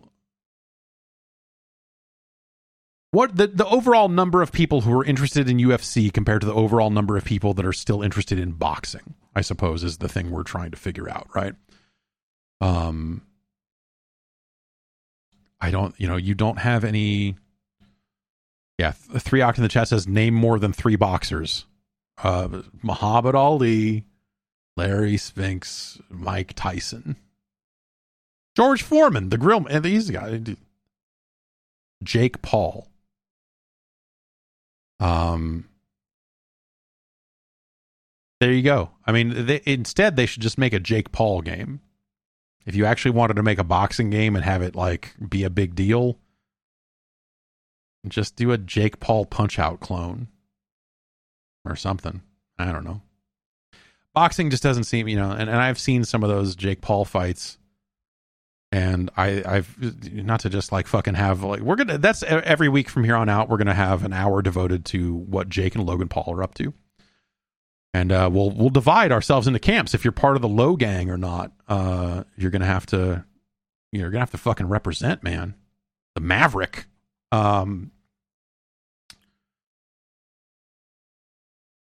I went from wanting Jake Paul wanted to see Jake Paul get the shit beat out of him to actually now I just want to see him beat the shit out of everyone and become the world's best boxer, because I think that would be way funnier. If he just became the world's only known boxer and he boxes all these other guys, but no one fucking gives a shit. No one tunes in to go like, who's this guy? He was go like, here's another fucking guy that Jake Paul's gonna beat. I don't know, but he did finally lose. But yeah, I don't know. Like, how do you make a video game? How do you sustain interest in a sport when the only person people know about is Jake Paul, and they don't necessarily know him from boxing? They know him as this fucking other guy from YouTube that became a surprisingly better boxer than you would think, and is out there doing his thing. Whether he's fighting people that are way under him skill wise or not, I don't. Or whether it's fixed. It's always tempting to say that boxing is always fucking rigged, and maybe it is. Who the fuck knows? Who the fuck knows? But like, that's the only interest in boxing seems like it's around that one dude. And like, Manny Pacquiao, there's still, Floyd Mayweather, but like these guys have been around for a long time. Like, who are the new up and coming boxers that are household names? It just doesn't seem like that's a thing. And so now the best boxing events are fucking not the best, but like I feel like the only boxing events I ever hear anyone talk about, and maybe this says more about the fucking people I fucking run with, it is either Jake Paul's fighting, or it's a bunch of fucking YouTube guys are fighting on pay-per-view, which I don't fucking get. Like, sure, okay. Like, the only boxing events that people care about are boxing events that are making a mockery of boxing. I think that says everything you need to know about the idea of Fight Night maybe not being a high priority over at EA right now.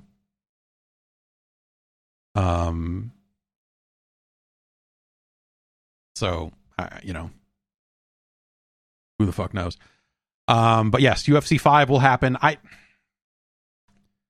EA's UFC games are certainly not bad, but they don't make them annually, which is smart, but I also feel like when UFC 4 came out, I played it and I was like, maybe this still somehow came out too soon, because I don't know that I needed a UFC 4 at that point, but I guess I'm not that into UFC either. So, obviously UFC is still vastly, widely popular with some folks, and I'm sure that they care all about that stuff. When UFC was coming out on the Dreamcast, those were awesome games when Anchor was making them, and they were like vaguely Tekken-esque, but with a cool ground game. Oh, that fucking game was great. That Pride game that came out, that was basically the same engine. Those were fucking cool games. Those early UFC games were really neat. And that's the era when I cared about UFC, honestly. Like when UFC was broken, when UFC was lawless, when UFC's only rules were like, don't put your fingers in the other guy's mouth and don't hit him in the back of the head, I guess. But also, we're going to put small dudes versus big dudes, and chemo's going to kill everybody. And there was just, I don't know. let's go watch Tank Abbott get fucked up. Let's go watch a bunch of guys that fucking look like they belong in a bar fight. Fighting each other like that. That was exciting. And then when they suddenly had weight classes and rules, and they were like, we're going to make it so only one person fight. You don't have to fight 3 times a night anymore. I'm like, well, okay. I want to see Sakuraba fucking do some ill shit and fuck up a guy 3 times his size. That's what I want to see.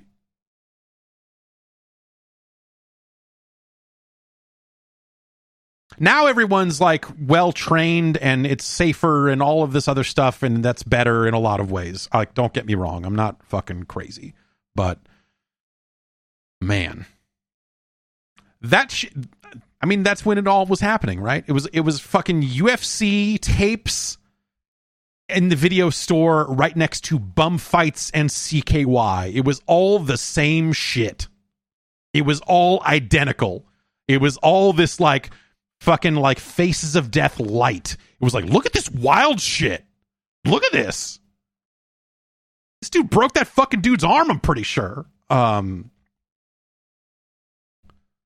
that stuff was just way more engaging. I don't know. So I don't know. UFC, everyone fights the same now, and well, that's not entirely true, but everyone trains to fight in UFC as opposed to that era when they would be like, fucking Gary Goodrich is here, that dude knows Kuk Sul Wan, and you're like, what the fuck is Kuk Sul? And you're like, all right, man. And it felt like Street Fighter. It felt like, hey man, we're having a martial arts tournament over here and everyone knows different shit. And then suddenly everyone was just like, oh, I need to learn a little bit of this, and I need to know a little bit of this, and I need to know a little bit of this. And everyone trained against the rules of UFC, of the rules of MMA. And so everyone just became a little bit more homogenized. And that's just, I don't know. It's less interesting to me than just like the, hey, here's one guy who is like a Brazilian jiu-jitsu master and he's going to fucking break everyone, and you're going to watch it and go like, holy shit, that guy fucked everybody up. Yes.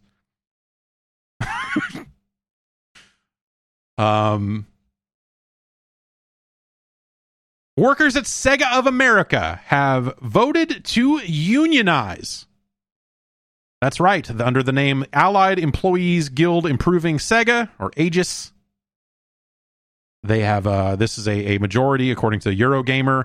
144 employees spread across marketing, localization, product development, and quality assurance at Sega of America. They announced back in April their intent to unionize, and they have had the vote, and they have won the vote at a 91-26.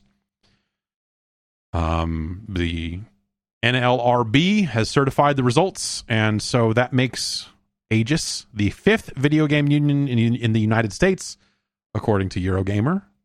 Following ZeniMax, there's a union at ZeniMax, a union at Raven, one at Blizzard Albany, and a Tender Claws, an indie developer doing VR stuff.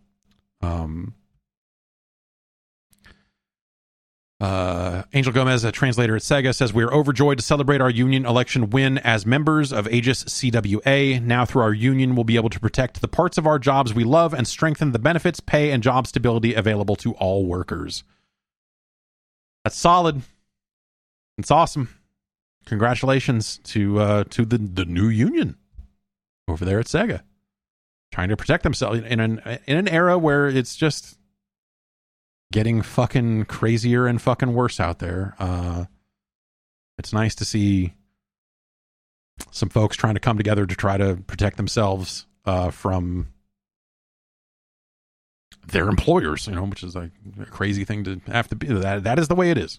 In other Sega news, I guess this isn't actually Sega news, Yuji Naka has been found guilty of insider trading. He basically admitted to this, so this isn't a huge surprise. Yuji Naka has been given a prison sentence that he will not serve as long as he is a good boy, but he does have to pay a $1.2 million fine, according to Polygon, who has done the dollars to the yen to dollars translation here. He is on a suspended sentence for 4 years. So as long as he does not break the law for 4 years, he will not have to go to prison. His prison time was for 2 years and 6 months. And so I think that means that even if he makes it like 3.5 years in and then fucks up, he will then have to go serve the full 2 years. If you remember correctly, this was stuff late last year, that he was nailed twice for insider trading while he was, I guess, working on Balan Wonderworld. He was a Square Enix employee, and he was accused of buying shares in a couple of smaller companies that Square was about to announce partnerships with, including a developer called Aiming, which is developing a mobile game called Dragon Quest Tact. A real lack of tact on Yuji Naka's part, am I right? And another developer called A-Team, which was the developer for Final Fantasy VII: The First Soldier. That's the Battle Royale Final Fantasy game that is shutting down or just shut down. I forget what it is. And so they made... again, according to the story coming out of the GG Press, which Polygon has translated, Naka, along with another Square Enix employee named Taisuke Sasaki, were said to have made hundreds of millions of yen in the deal, which translates to millions of dollars because 140 million yen is $1 million American.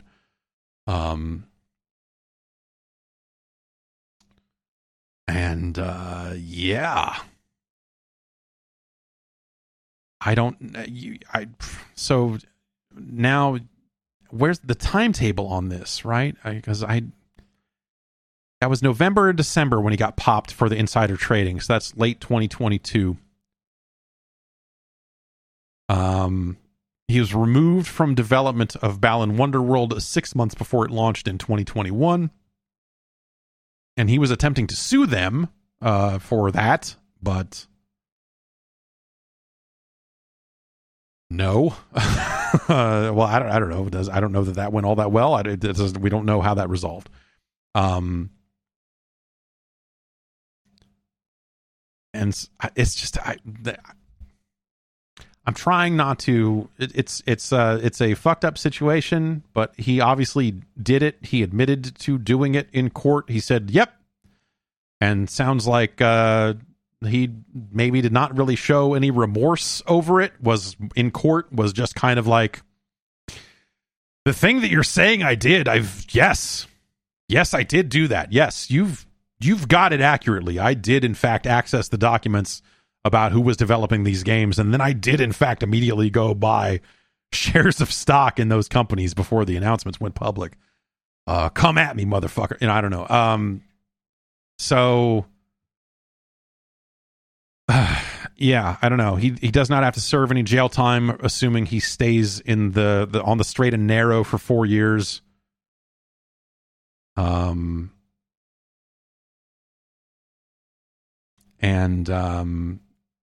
Yeah, yes, I suppose the question is, was this retaliatory? Did the insider trading stuff only come to light because of what went down at the end of Balan Wonderworld's development? Did someone out of spite say, "Yo, man, fuck that guy. Did you know he did this shit?" And everyone's like, "Yeah, we know we did that shit." They're like, "Yo, let's tell the cops he did that shit because check this out. Fuck that guy." I could see with the way that he was in the wake of Balan Wonderworld and how kind of salty he was about that shit, I could see a situation where someone on the other side of that said, like, "Okay, you want to come at us? We're the Final Fantasy people. We don't play. We're the Balan Wonderworld people." Like, it's bad enough that they had to ship Balan Wonderworld. Then they got to deal with this guy doing insider trading and then trying to sue him. So yeah, who knows? Maybe perhaps he did fuck around and find out, as they say. But I doubt we'll ever know that part of the story, because if there's one thing that Japanese business is good at doing, it's shutting the fuck up. So give it 20 years and maybe we'll find out.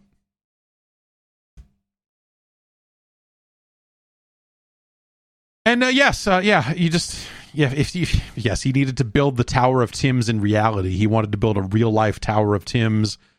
He wanted Balan Wonderworld to be real, and he needed the money to fund it. Can you blame him?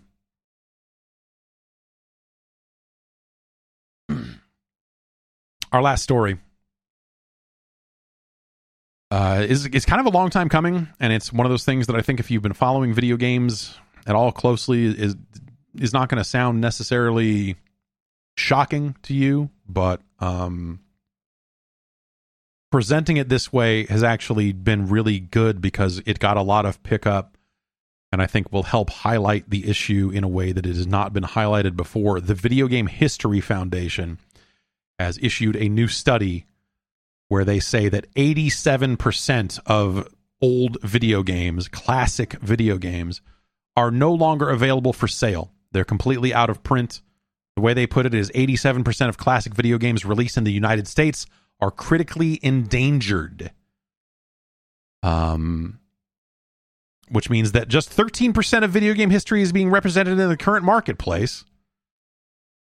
They went ahead and, along with some volunteer efforts on their side, they have been putting these numbers together and crunching them for quite a long time. And their goal here is to shine a light on just how shitty the situation is when it comes to the preservation of video games. When it comes to video games being available to libraries, being available in ways that help researchers and educators and everything else, because if you think about it,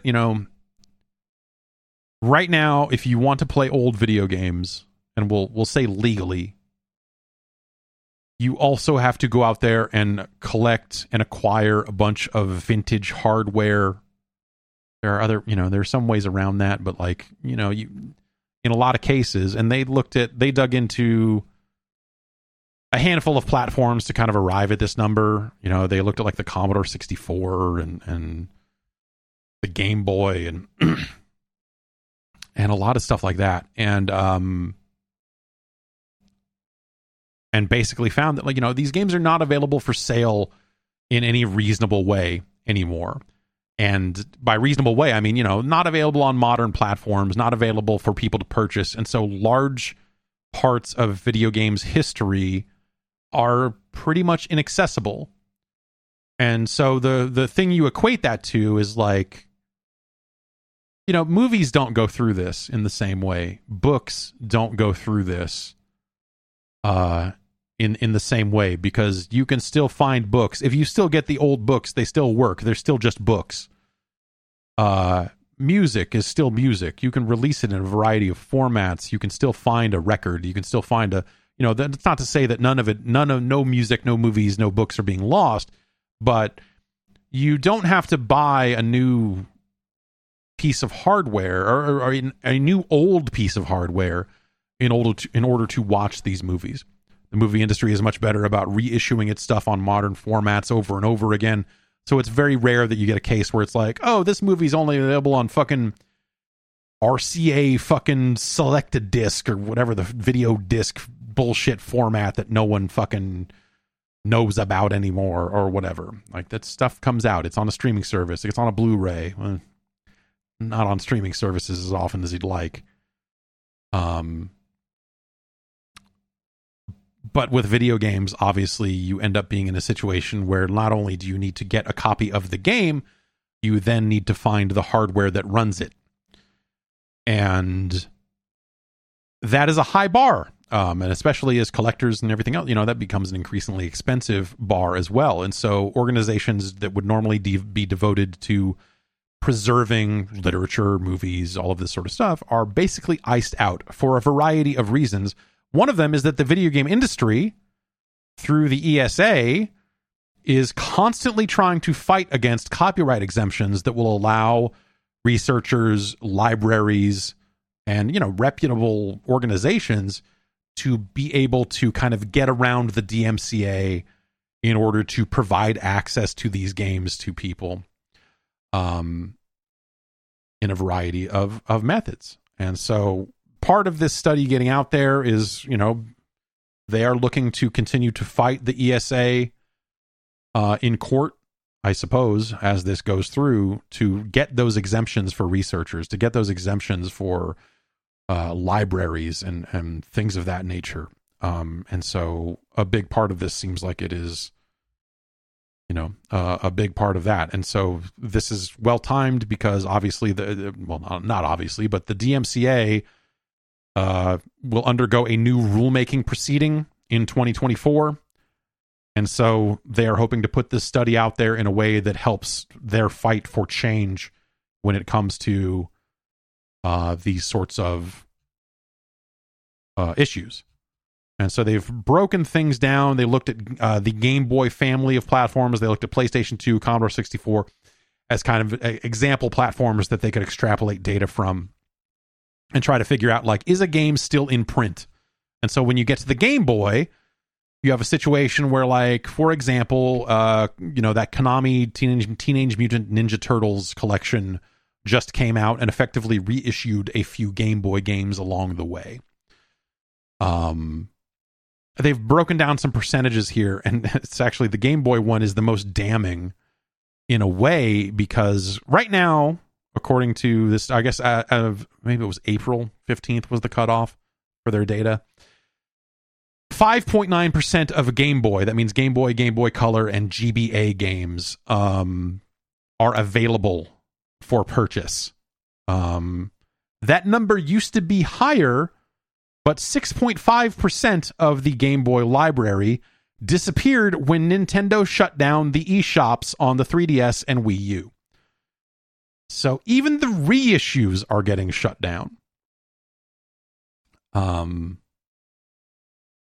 That obviously sucks. And that obviously means that, you know, when we get to this situation where when you look at a case where, like, hey, they're saying that 12% of PlayStation 2 games released in the United States are in print and available for purchase. That means 48 games, by the way. We're not talking about some massive number here. Literally 48 games.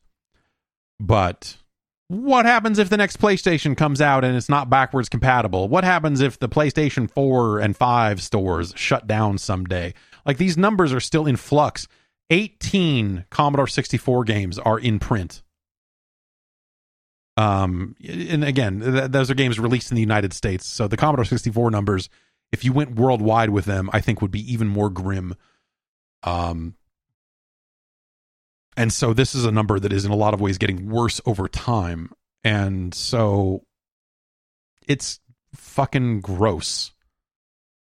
And they note here that most classic Commodore 64 games are only available through a single service called AntStream Arcade. If AntStream shut down, the availability rate for Commodore 64 games would plummet to an apocalyptically low 0.75%. And so it's, you know, the how do you fix this for consumers? How do you fix this in a way that is good for people that want to buy games? Because realistically, even, you know, like the Digital Eclipse just announced their Karateka collection this morning, right? And or like the re-release of that game, and that's fucking cool. But they'll still release it on current platforms, and what happens when those current platforms go out of vogue? You know, we like to think that that these are things that will be around forever, and, you know, sure, they will exist on discs, and they can, you know, there's a whole thing there, but, like, that's the sort of thing that goes away. So I'm reading over the actual press release for the Karateka thing here. It is called The Making of Karateka, the first game in its Gold Master series, independently produced projects that celebrate key designers, studios, and games that changed the world. It's according to Gematsu. It'll launch on PS5, Xbox, PlayStation 4, Xbox One, Switch, and PC later this year. And so they are putting out a remastered, all-new version of the game featuring cutting room floor content. That's fucking cool. And another game called Death Bounce Rebounded, a twin-stick shooter based on Jordan Mechner's unpublished prototype, which is neat. So it's kind of carrying on from Atari 50 in a way that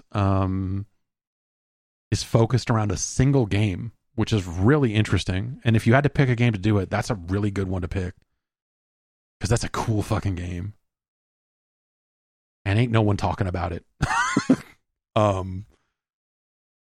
So, you know, efforts like that are cool, but again, you know, all you're doing is, you know, at the end of the day, you're reissuing a new product and selling it. And presumably they're doing the business dealings necessary to ensure that, like, hey, it's coming out on PC. It's going to be on Steam for, you know, perpetuity. Or what we can think of as perpetuity. Let's suppose. But even that could possibly go away at some point. So how do you make these original games available for researchers? How do you make these original games available? You know, because obviously we can sidestep this whole conversation and just say, like, fuck it, man, this hard drive has 11 terabytes of PlayStation 1 games on it. Fuck you. Preserve this, motherfucker. But, like, we're talking about it in a way that, like, researchers have to act in a more legal way than you and I do when it comes to accessing research materials and all of this sort of stuff. And so when the only option available is breaking the law, that's bad for everyone. And so I think that their fight for DMCA exemption on this stuff is noble. I think it is something that absolutely must happen. I think it is something that I wish that the people that fund the companies that fund the ESA need to step in and say, hey, fucking let this one go through. I think that that's something a Phil Spencer, a Microsoft, you know, these people that are on the board for the ESA who have given quotes where they talk about that they care about game preservation. Sony claims they have a preservation team in-house. Like, some of the stuff around preserving source code and you know, different builds of games and stuff, some of that stuff, it sounds like it's gotten better at some studios, but it is not a foregone conclusion that this stuff is still around in some way. And so I think that these people who are in a position to impact the ESA need to do so when the time comes.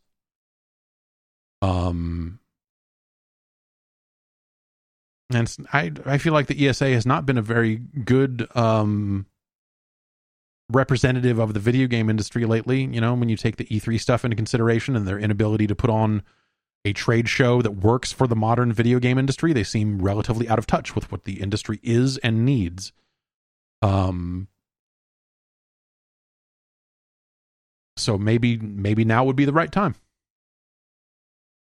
to step in and say, like, hey, let this exemption go through. And let's find ways to make this stuff available to legitimate researchers. Let's start there, you know? Like, let's at least start there, to where people doing legitimate research will have access to this material legally in a sane and sensible way, as opposed to the video game industry treating it like, oh, well, no, we're going to make $1 billion off this next year. We absolutely cannot let you have access to this. What, a build of StarCraft Ghost? Are you crazy? No way.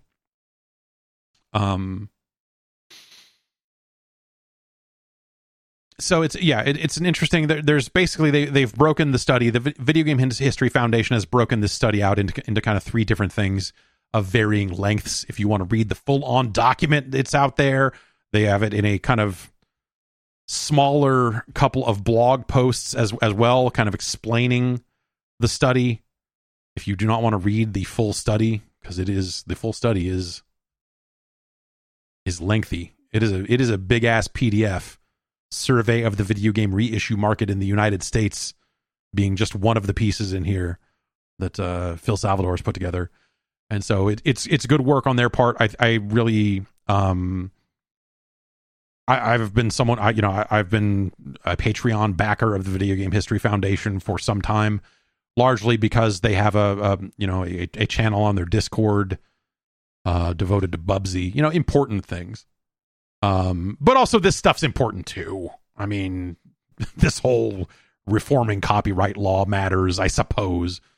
And so I appreciate that they're kind of taking this on and trying to make actual change in the video game industry. It has been too shitty for too long, and hopefully they can find a way to push through this, because it's not unheard of for DMCA exemptions to be granted for research purposes and some of this other stuff. It's just that the video game industry through the ESA has been especially shitty about it. And I don't think that there's a good reason for them to be with the sorts of things that are being pushed for here. It's not there, the push isn't make piracy, make ROM sites legal. No one's stepping in and saying like, hey, we want to make Pokemon ROMs.biz. Could we change the law here?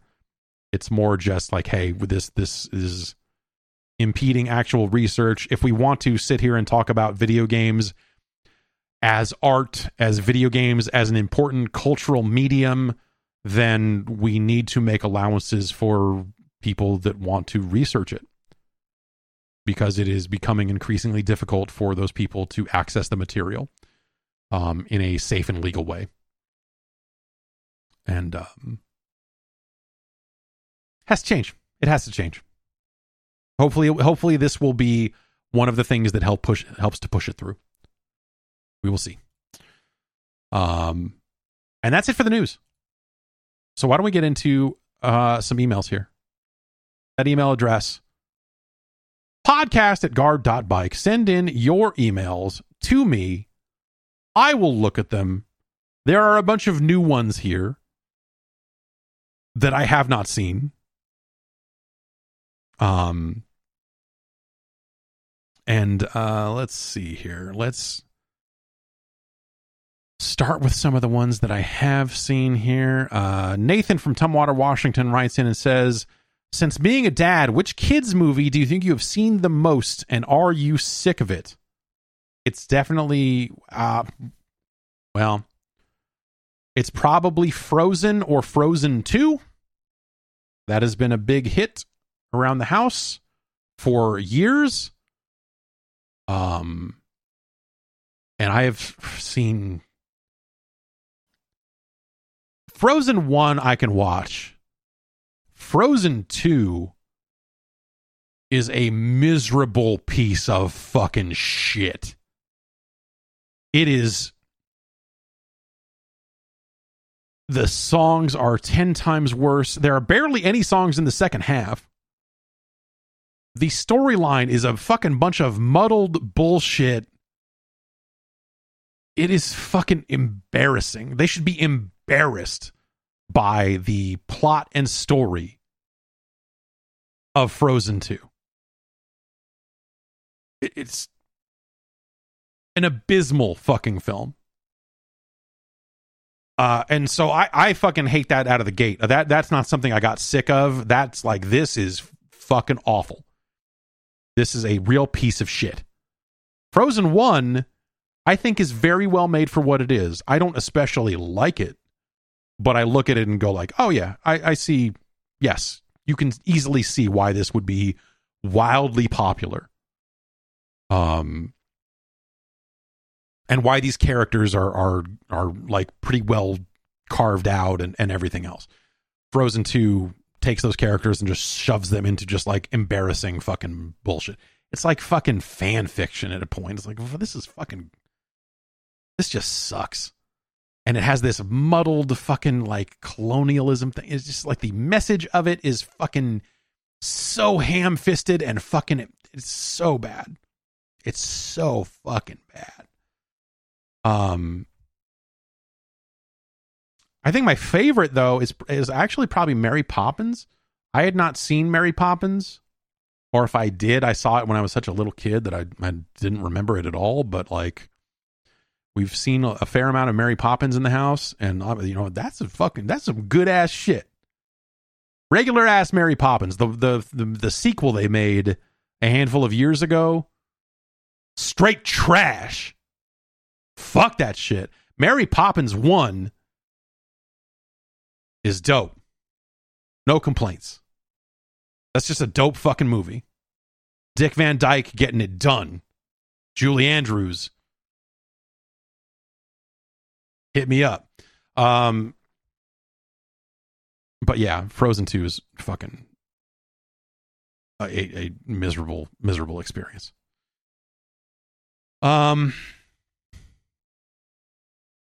John from Birmingham in the UK writes in and says, I have recently got into the world of Vita custom firmware and found it amusing that 90% of the time I use it to emulate a PSP. Yeah, well, the PSP is better than the Vita. Software-wise, way more good-ass PSP games than good-ass Vita games. Anyway, my most played PSP game is Ridge Racer. I've always been a fan of the series, and I remember you mentioning the PSP ones are good. The story mode has a lot of meat to it, and I love how it will customize a set of races for you if you input how much time you have to play, anywhere from 5 to 60 minutes in 1 minute increments. Yeah, it's super cool.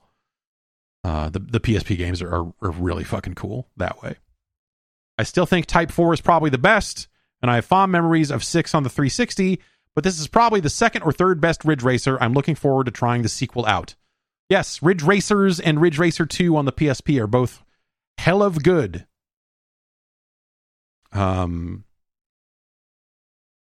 And yeah, Type 4 is probably... Type 4 is a different thing, man. Ridge Racer Type 4 is a fucking... Ridge Racer Type 4 is a lifestyle, man. And he asked a follow-up question. Do you recommend the wacky controllers that Namco made, like the Jog-Con and the Negicon? I have had the desire to acquire these, but does it really enhance the experience? I read your original reviews from the time and seem to remember you thought they were pretty good. Every time I go back to play Ridge Racer Type 4 without the Jog-Con, I think, man, I need to go get my Jog-Con and hook it up and figure out a way to do this on not a PlayStation, because I really thought the Jog-Con was fucking cool. Ridge Racer Type 4 was actually the first game where I got to be good at Ridge Racer and finally understood how it worked, how Ridge Racer worked, how drifting in Ridge Racer worked, how their handling model, their weirdly specific thing that they made. And the entire franchise clicked for me in a way that it hadn't before. It's actually two games. It's Ridge Racer Type 4 and, weirdly enough, Ridge Racer 64. Which is basically just like a remake of Ridge Racer for the N64, but the drifting in Ridge Racer 64 was so fucking over the top that it was a lot easier to just like do the weird 360 spins and all the other crazy shit. And you're like, oh, once you start doing that there, it made all of the other games handled there. Like I understood how Ridge Racer worked across the board. I remember loving the Jog-Con. It's been, over a decade since I've handled one. But the Jog-Con is a cool controller. Ridge Racer Type 4 is a beautiful video game, an amazing soundtrack. Just a fantastic aesthetic across its menus. Everything in and out of that game is just fucking fantastic. The Negicon, which if you've forgotten was an early PlayStation, it was before, maybe was one of the first analog controllers on the PlayStation at all, and it twisted in the middle, and so you played driving games by twisting the middle of the controller, and it had two analog buttons on it that you could use for analog gas and analog brakes, which Ridge Racer did not necessarily need. I remember that controller primarily being a Wipeout XL controller. It worked with Ridge Racer, but I remember the selling point for that being like, yes, let's play Wipeout with this thing. And it's a cool ass controller. because it twists in the middle and it's this big weird analog-y thing, and it just has a good feel to it. I like the design of it a lot. It's another situation where it's been a very long time since I've handled one. I think both controllers are in the same box somewhere in my garage. I should try to find them one of these days and then get a snacks adapter for my Mister and blah, blah, blah, blah, blah. But they're both cool controllers. I don't know how available they are these days. I don't know if the prices on them have become completely out of control, but they're fucking neat. That's for sure. I don't know what other controllers or what other games the JogCon works with. I don't know if it's a wide. I only ever used it for Ridge Racer Type 4. I don't remember using it for anything else before or after that. But the Negicon was really, it was pretty much just like Ridge Racer and Wipeout. I know other games work with it, but I don't remember that ever being a big deal.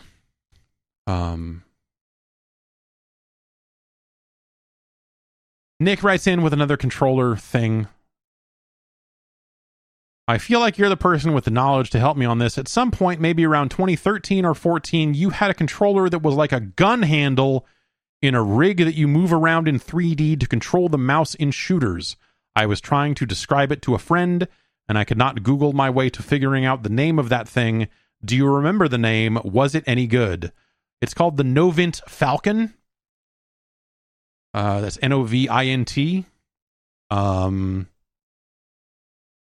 And yes, I have that thing out in the garage still. I am missing pieces of it. It's shitty, if I remember correctly. But it has its uses these days, I suppose. From some videos I've seen, people have started taking that thing because it is force feedback in its movement. I guess people have started adapting it for teledildonics. So you can fuck or get fucked by a Novint Falcon. I don't with toast.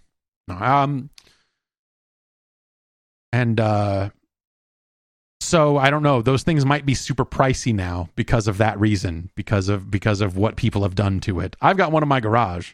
It still has the gun handle on it. I haven't done anything else with it. But the idea is that people in VR will use it when they're doing virtual reality porn things. And I don't know. You would think that people would have made custom devices for this, and they wouldn't need to adapt ancient technology for VR sex devices.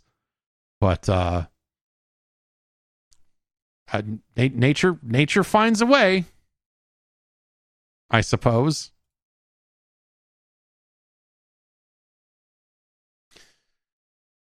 Josh from Niles, Michigan writes in and says, we're a week into July now and have not heard any official news about this year's Call of Duty title. There's been a lot of insider leaks, but nothing from Activision or whichever dev is doing this one. Usually at this point, we'd have some sort of teaser, a confirmation on what the game is, and a campaign or gameplay trailer. I don't know where I'm going with this. Just thought it was a bit strange. So they showed it to basketball players last weekend, I guess. According to Charlie Intel, which is a site devoted to, well, they used to be devoted to just Call of Duty as far as I remember, but I went and looked at it and it looked like the most opportunistic video game website I've ever seen. Which good on. That's not I don't think that's a knock on them per se, but it just feels like you look at it and they're like, here's our Call of Duty section, here's our FIFA section, here's our Pokemon Go section, and here's our, maybe they do Destiny, I forget. There was like one or two other games that you're just like, oh, okay, I see what you're doing. I see what you're trying to do here. Anyway, according to Charlie Intel and some pictures posted to Instagram, some basketball players were shown brief demos of the game at the NBA Summer League, which is happening in Las Vegas. And I don't know, like there's some, you can see some screens in the footage, but it's hard to see if this is the new game or not. The menu does look a little bit different, I guess, but not, I don't know. I'd have to sit there and stare at this year's Call of Duty to know for sure. But Call of Duty has this tie to basketball when it comes to revealing the games. Where you would see, and in some years you would have situations where, like, during the NBA Finals is when they would first run an ad for Call of Duty, and it would be a very brief teaser. It would not be like a ton of gameplay. It'd be like, here's just, hey, new Call of Duty coming soon, reveal coming soon, whatever it is. And so they've always had some sort of tie to basketball. And yeah, so showing the game off to players at the NBA Summer League, I think makes a lot of sense. But also the thing they've done more recently is they have revealed the game within the game itself, where they have had like Warzone, like battle royale events where you start to find hints and clues as to what the next game is. There's about 3 weeks left on season 4 of Call of Duty. And I would expect that when that season ends, we will see something more direct about what they're doing. That's my guess. If they're showing it off to basketball players here at the Summer League in Vegas, then I would bet that when the next season of Call of Duty ends, they will probably have something going on. The talk going around is that Sledgehammer is leading this game, and that it is changed. There was originally talk that they were going to take a year off and instead focus on something that was more expansion in size and scope, as opposed to a full-on new retail product. But it sounds like that maybe that plan has changed, and that expansion has been blown up into a full-fledged game now. But that also the sticking bit of this rumor that's been going around for a while is that it is still meant to be some sort of expansion onto Modern Warfare 2 and its story, as opposed to a whole new theater and whole new game and everything else. So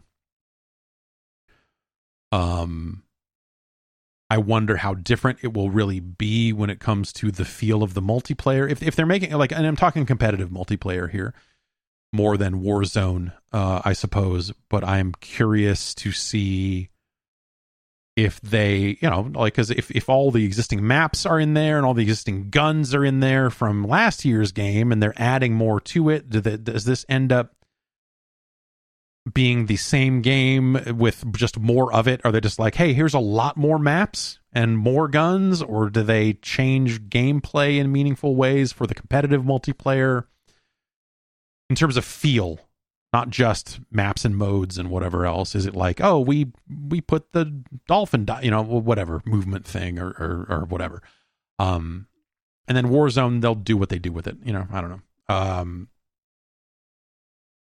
So I don't know. It sounds like it's still building off of last year's game, but that it, instead of skipping a year, they're just going to go ahead and ship it.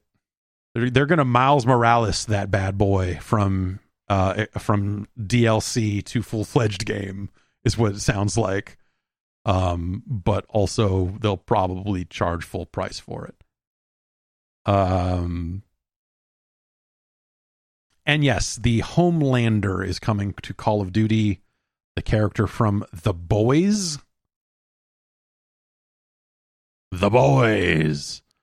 It sounds like that they have also confirmed that the Homelander will appear in Mortal Kombat 1, which is, that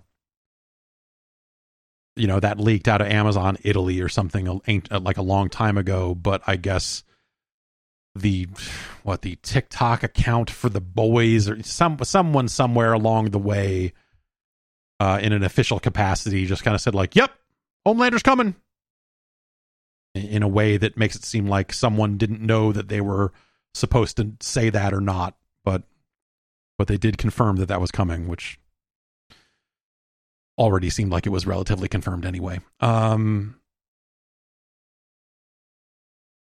And yeah, I don't know. They're going to do that. We'll see what Call of Duty ends up being. It just feels, you wonder, like, did it get muddled in this whole acquisition thing? Like, what happened? Was it like, oh, well, we're going to be owned by Microsoft by then, so whatever, we'll do it as an expansion, who cares? And they were like, oh, this deal might get shut down. We need to make sure that this is a full price game. Oh, shit. I wonder if that had any bearing on it one way or the other. Probably not, but you never know.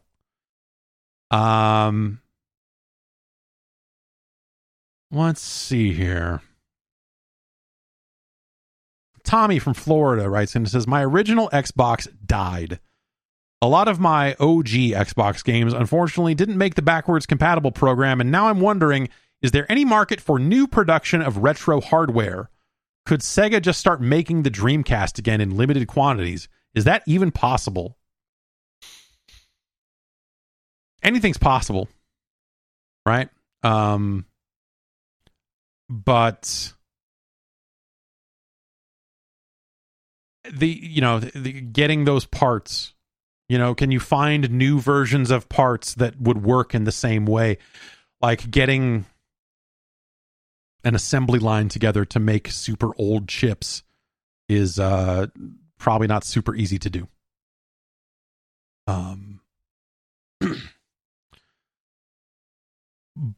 And so yeah, I don't know. That would be probably pretty difficult. Dreamcast stuff might,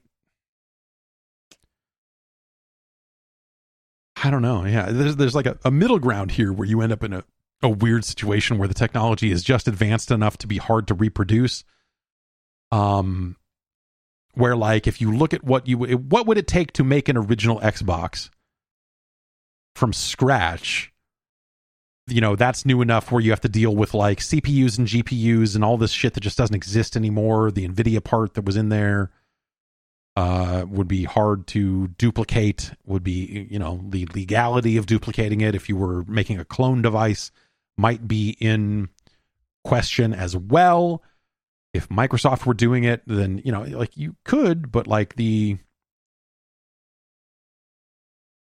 it's probably just difficult enough to recreate those parts that you have to kind of wait a while for that stuff to be easily emulatable or something you could easily do on a Raspberry Pi style SoC, and you're like, okay, well, we're not recreating an Xbox from scratch, but we can approximate one with new parts this way.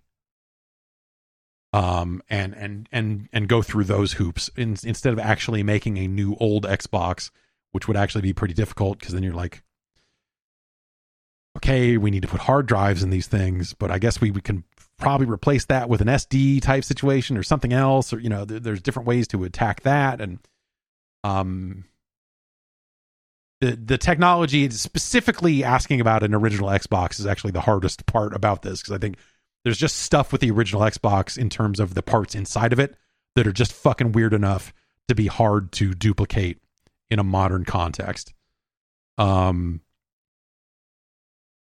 then if you legally want to run DVDs in it, you're jumping through another set of hoops around reading those discs and reading the specific format of those that if you were Microsoft, you could obviously do. But if you were making a clone device, might very well be a DMCA violation to make a thing that would read those. I don't know. Yeah, there's a bunch of fucking weird shit around that would make it really difficult to do. But eventually, as emulation of the original Xbox gets better, which it's gotten quite good over the last couple of years here, through XEMU is the name of the emulator that does original Xbox stuff. And that's there's a few different ones, but that one's gotten quite good and is relatively user friendly. But, you know, not specific to that, but like as emulation of that platform gets better and better on a software side, they eventually get to a point where you could say like, okay, we can take a cheap piece of hardware, we can code an emulator that works well enough for these 20 games and then do a mini Xbox type of situation. Getting something that is a one-to-one recreation of that console and all its parts and all of its other bullshit, compatibility with original peripherals and the HD pack and all that other horse shit, way harder to do. But yeah.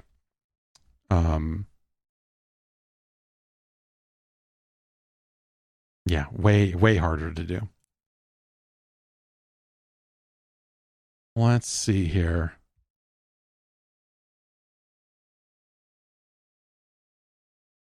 Topher in Indiana writes in and says, I don't get what FOV is. Why does it matter? All I see is that it makes things look like I'm looking through a fisheye lens.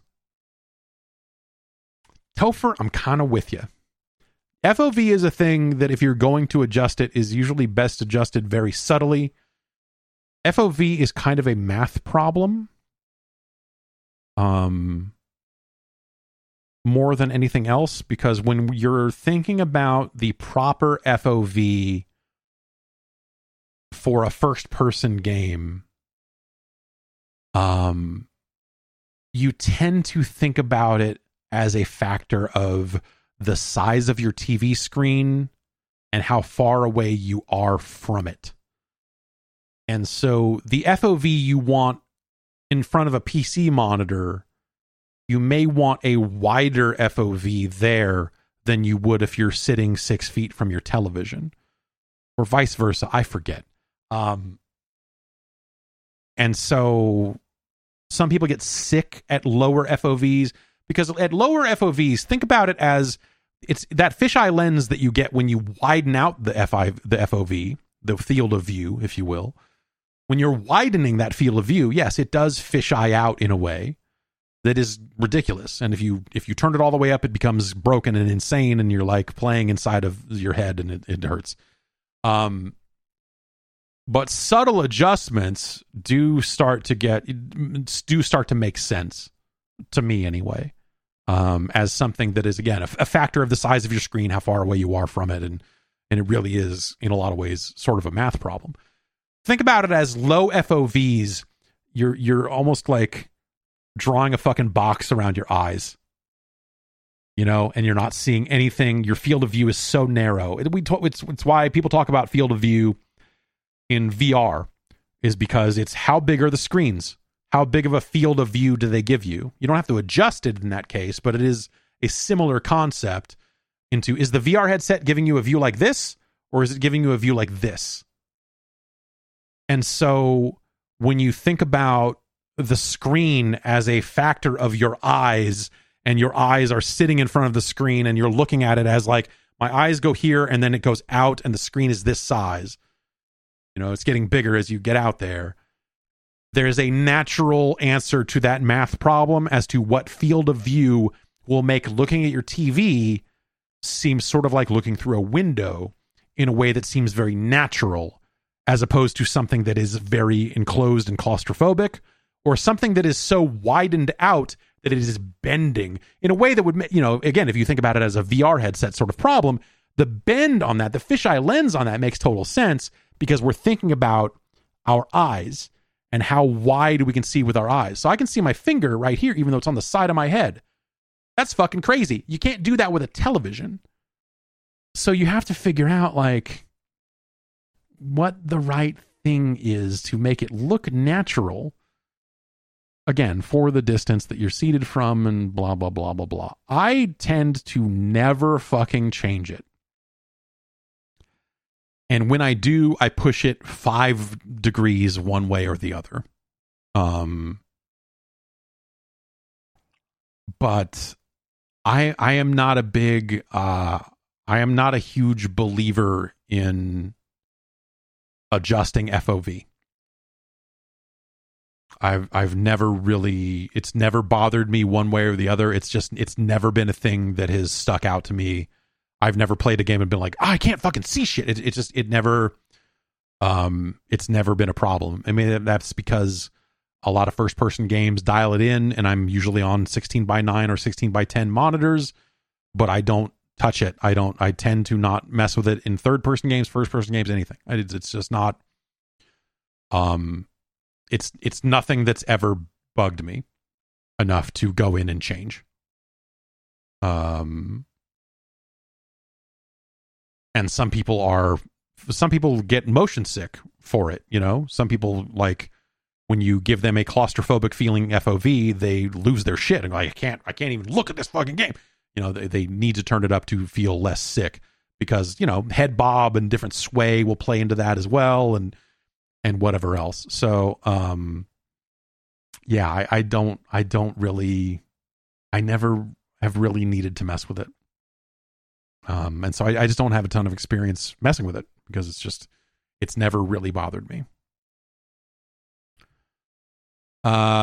David from York writes in and says, I love niche game enthusiast websites like the Amiga Graphics Archive, Lemon 64, the VP Forums, and GT Planet for hot Gran Turismo 7 cartoons. They're clearly run for the love of it, and the lack of economic motive makes them nice places to be. Finding a new interesting site in their link pages is how my brain still thinks the internet should work.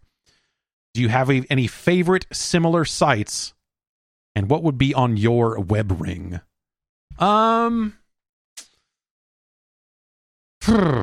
Lemon 64 is a great site. Like, you know, you have like specific needs. Like, Lemon 64 is really great if you need to find a box shot of a Commodore 64 game. It's great for that. I used to use Lemon 64 all the fucking time. There's an Amiga equivalent of it that is not the Amiga Graphics Archive. There's a, I forget what it's called, but there is an Amiga version of Lemon 64 that maybe it's just Lemon Amiga anyway. That has also been useful. There's World of Spectrum, which is kind of the same thing for Spectrum games. There's, I want to say, Atari Mania for Atari home computer, well, even just Atari console games. These are sites I don't necessarily go to them on a regular basis. They're more like sites that I end up on as a result of searching for shit, where I'm like, I need a fucking box shot for Castle Hassle right now. Who's got it? Atari Mania. They've got it. It's usually box shots. The Atari Age forums are a fucking real layer of something, man. But if you want the latest versions of Altera, the Atari home computer emulator, you have to trek over to the Atari Age forums once every few months and update. And so I end up on some of those spots here and there. There's a few places that, you know, just like there's stuff that I, you know, like when I want to see kind of what the custom firmware hacking sort of stuff is like, I will occasionally look at wololo.net. I know there's a bunch of different sites out there, but that's one that sometimes I value a site that is clean and easy to read. Over, you know, some sites maybe more over digging through a goddamn message board for news and information. I refuse. I read RetroRGB.com here and there. They will cover like a new like their top story right now is there's an Atari 7800 flash cart coming out. And someone is 3D printing replacement thumbstick caps for the Philips CDI. You know, important shit. And so those are not sites I'm checking every day, but, you know, once a month or something, I'll be like, oh, yeah, what's going on in that world? And I'll go deliberately kind of read up what they've posted over the last few weeks. But yeah, I don't know. I'm trying to think if there's any others. Usually it's just, you just kind of end up places, you know, like I said, it's you end up on Lemon 64 because you're searching for information about Space Taxi and they've got it. And whatever else. I think there's smspower.org has been a really good resource over the years for Sega Master System prototype dumps and just like a lot of weird information about that. There was an archive. I think it was just fucking, you had to type in a fucking IP address. It didn't even resolve to anything, but there's the NES cart database that was out there for a lot of years. If you needed to know what mapper a specific game was, you could go look it up there, and like all this other crazy shit. So, usually it's in service of like weird emulation information that I find myself reading this shit. There's not a lot of, there used to be a ton of websites devoted to emulation news in the 90s and in the early 2000s. And a lot of that stuff dried up in a way that they're just not covering it the way that I wish they did. What is it? It's retrogames.com was always that I always looked at. Retrogames.com used to be, and they updated in 2016, but that used to be kind of the place for me through the 90s and 2000s to look for emulator news. They were always just fast and professional. A lot of people bring up Zophar's domain. They're all right. I was not a huge fan back in the day, compared to some of the other sites out there, like Jose Q's MU News. That was a much better spot, to quickly get information, I thought. Or MU Views. It wasn't MU News, it was MU Views. Is that site still up? I don't think so. I think that's long gone.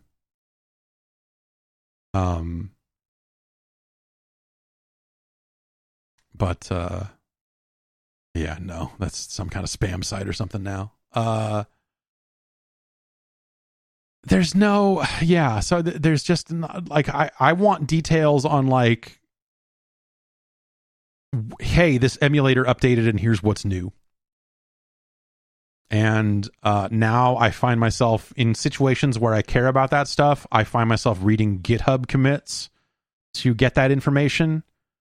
Where like when I want to install the BizHawk nightly, I look at what they've been committing lately and go like, oh wow, they added support for RetroArch, like libretro cores. That's cool. Or hey, they have retro achievement support now in BizHawk, and so I go grab their nightly and install it and whatever else. So it's nowadays I just kind of like, that's how I get most of my Mr. news is from GitHub, because there just isn't a great resource for or Discord really, because the people on the Mr. Discord are posting cores and updates and whatever other unstable builds of cores and all that other shit. So that's become kind of the best place for that stuff, I suppose. And yeah, I don't know. It's I wish that there was a good there's a newsletter that is out there now for like kind of big picture emulator stuff called Read Only Memo that Wes Fenlon runs. You can go to readonlymemo.com. I believe it's a Substack or something along those lines. And that's pretty good for kind of like big picture stuff, but again, it's not GitHub commits, and so there's no middle ground there for like all of that sort of stuff. I don't want to watch YouTube videos about Mr. Cores and stuff. So instead it's like, it's a mixture of GitHub commits and Twitter, because people are posting updates. Like the guy, there's a guy working on a Narc core for the Mister, the arcade game Narc that everyone loves, the classic arcade game Narc. And he just posted like, hey, I don't think I'm going to be able to fit this into, like, I'm running out of bandwidth on this. I think it's only going to work if people have dual SD RAM on their Mister, because I need the bandwidth and I can't get it any other way. Or he's not 100% sure, but that was the last thing that that I saw him posting, is that he no longer thought it would be able to fit on a single stick of SD RAM. Yes, Bill Bellamy's Narc for the PlayStation 2. That's the game we're talking about, with its hot soundtrack featuring songs about drugs, such as That Smell. And I believe White Lines is probably on that soundtrack. If it's not, then they fucked up. Yeah, so I don't know. I don't, there's a lot of stuff out there, but at the same time, I wish there was something better out there for some of those topics. It feels like some of that stuff is not being covered to the extent that I wish it was.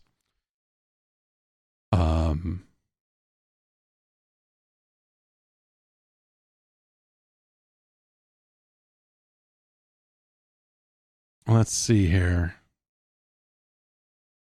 Jesse from Macon, Georgia says, one of my favorite pastimes is having a few beers with a group of buddies and watching terrible movies that can be classified as so bad they're good. Do you know of any video games that fall into that category? The only one I can think of is Rogue Warrior.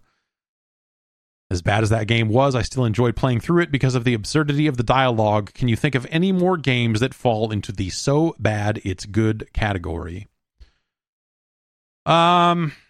Yeah, those are Deadly Premonition and Bulletstorm are the first two out of the chat. Those are decent suggestions. Yeah, Final Fantasy Origins Strangers of Paradise is a good one. Quiet Man, I don't know that there's not a lot of enjoyment. I don't think there's a lot of enjoyment to get out of that. But I think about older stuff. I mean, that's maybe not conducive to the idea of we had a couple of drinks and watched some bad movies. Like bad games that fit that category probably need to be a little newer in a Ride to Hell Retribution sort of way, I suppose. If we get back to just the classic fucking Kusoge, if you just go back to all the fucking shittiest fucking games imaginable, and then suddenly you're playing Sword of Sodan for the Genesis. Those were the games that me and a friend used to play and fucking laugh our asses off at how bad some of those fucking games were. Atlantis,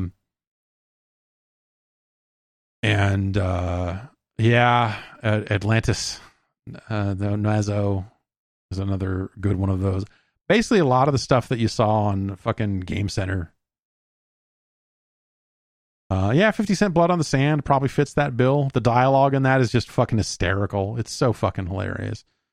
Sub-Zero, yeah, Mortal Kombat Mythology Sub-Zero is maybe too hard to play if you are drinking, but the cutscenes are great. In those sort of situations, I might say fucking you're better off watching a compilation of the cutscenes, though. It's easy to sit there and say, let's play Mortal Kombat Special Forces, but to actually sit down and play Mortal Kombat Special Forces is an entirely different fucking ball of wax, man. It's not fucking cool. It's not a good time. It's not fun. But I don't know. I think you can have a wide. I think the ideal is a game that's fun to play, but hilarious in its story and setting or something, right? So that's a harder thing. Bulletstorm maybe fits that bill, right? Where Bulletstorm works because the gameplay actually is fun. And the story is fucking terrible. Wu-Tang Shaolin Style, someone suggested that. That's not a good choice because Wu-Tang Shaolin Style is annoying to play. It is a hassle to play. The cutscenes and the dialogue are hilarious, but you still have to play that fucking game. And you still have to play it well enough to win. Which is frustrating. It's not, playing the AI and unlocking all the chambers where you're now I need to do an 11-hit combo and do that. It fucking sucks. It sucks. Yeah, so I don't know. The so bad it's good is kind of a weird concept in the first place because I don't know, is Baldur's Gate 3 going to fall into that category where it's a perfect mix of like, this is an amazing video game to play. Also, I fucked a bear. Or whatever, you know. I don't know. You know, you have some games that are trying to deliberately be kind of tongue-in-cheek about their stuff, where like I love the Gunstringer because it is just one long Mad Dog McCree joke, but also, you know, they're going for it. That's the thing they're trying to do. Like, that is a funny game, not a bad game. Is Wet so bad it's good? No, probably not. I don't know. Wet is funny to talk about because it's so unremarkable. So I don't know. There's, yeah, it's conceptually kind of weird. Because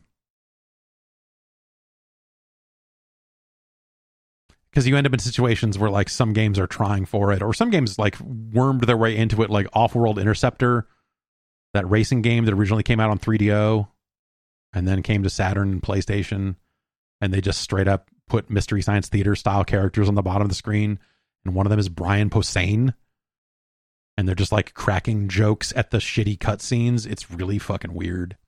We looked at that a little while back. You may remember that.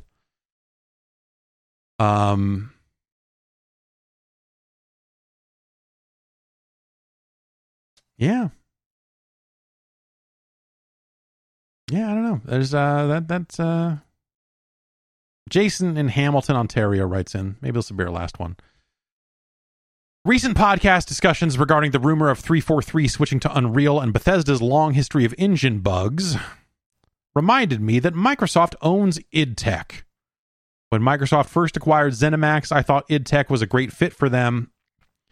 The modern Doom and Wolfenstein games were really well optimized, were ported across a variety of platforms, and generally worked perfectly. For a company like Microsoft, who has a number of shooter IPs, it seemed like the perfect fit. So why do you think we haven't seen any id Tech games since Doom Eternal in 2020? I wonder if, you know, like, we haven't really seen big open world stuff, open world shooters on that id Tech engine. Is it really best suited for smaller spaces? Is it well suited for competitive multiplayer?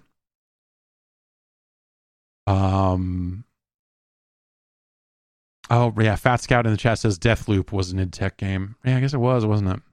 That's weird.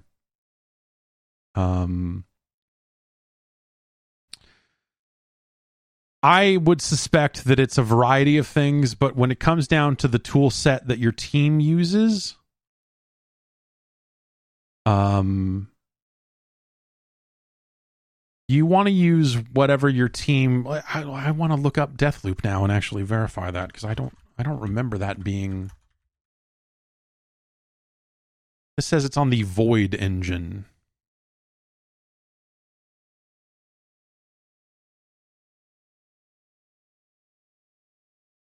Which is based on id Tech 5, which is the engine used in Rage and The Evil Within.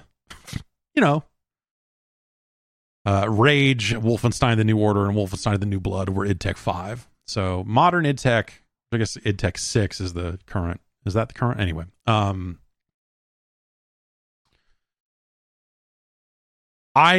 okay, so you have a lot of different problems. This is, again, something I don't have firsthand experience on, but when you are building a team, when you are building a game, when you are, like, all of those things have to work in concert. If you want to hire people and have them be already good, if you're using an engine that a lot of the industry is already familiar with, then it is easier to hire up for. So it's a point in favor of the idea of 343 switching to Unreal, is that a lot of the video game industry is up on things like Unreal. And so it would be easy to hire senior people to work on a game like that, because they would already have all the Unreal experience they would need. and would have a leg up on people that were coming over from some other engine entirely. So if you're working on some proprietary engine like id Tech that doesn't get licensed out like it used to, and is really just being used for id's stuff and you know, some of the limited use outside of that, maybe that engine's hard to work with. I have no idea. You know, that's I'm totally out of my depth, right?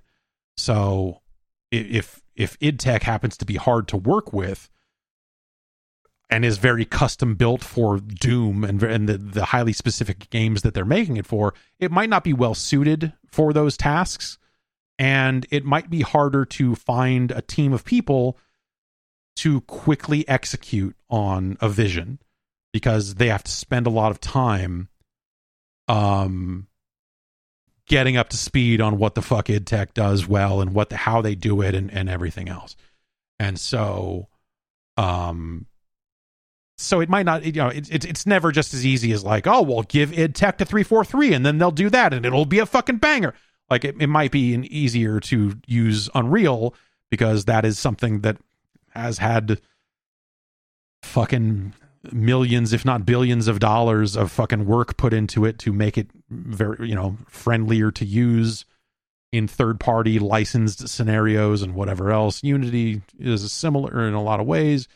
So I'm not shitting on Unity per se when I say this, but you know, but it may just be the case that a lot of work has been done to make sure that people can kind of onboard onto Unreal and understand it. And maybe the documentation for id Tech doesn't exist. It could be something like that too, where, yeah, it'd be suitable with some minor modifications, but also you'd have to train your entire team on the workflow of making an id Tech game. And maybe that's a fucking totally different thing. I don't know. So yeah, I guess like that's the point, is it doesn't matter.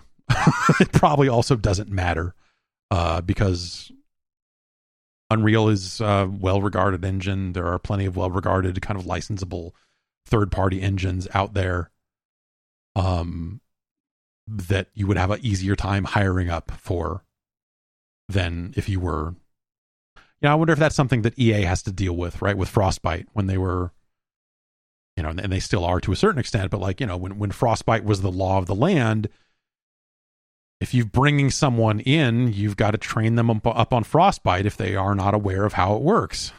And so anyone that joins the team has to be like, okay, what the fuck are you doing? I know how to make Unreal blueprints like a motherfucker, but what? And so it's a change of pace. It's a change of tools, and you know, anyone can learn anything. Let's just say, but in a lot of cases, it's probably faster and easier to just go with something that is a lot more widely used. Even if you own id Tech, it's probably better. Well, I don't want to say probably. It may very well be easier for them to say, actually, what would be better for our game and for our hiring efforts is if we switched to Unreal, even though we could theoretically use id Tech for free and not have to pay Epic any licensing fees to use it. We probably should just go with Unreal because it'll be easier to hire up, and all the people of the coalition know how to use it, and so they can give us tips and tricks as well, and blah, blah, blah, blah, blah. That's my guess on it, is that it's a lot of those sorts of problems that need to be solved. It's not always just what's the best technology. It's not always just what's the technology that we ourselves own and can use for no additional dollars. It is also what is best for the game and the team and the project.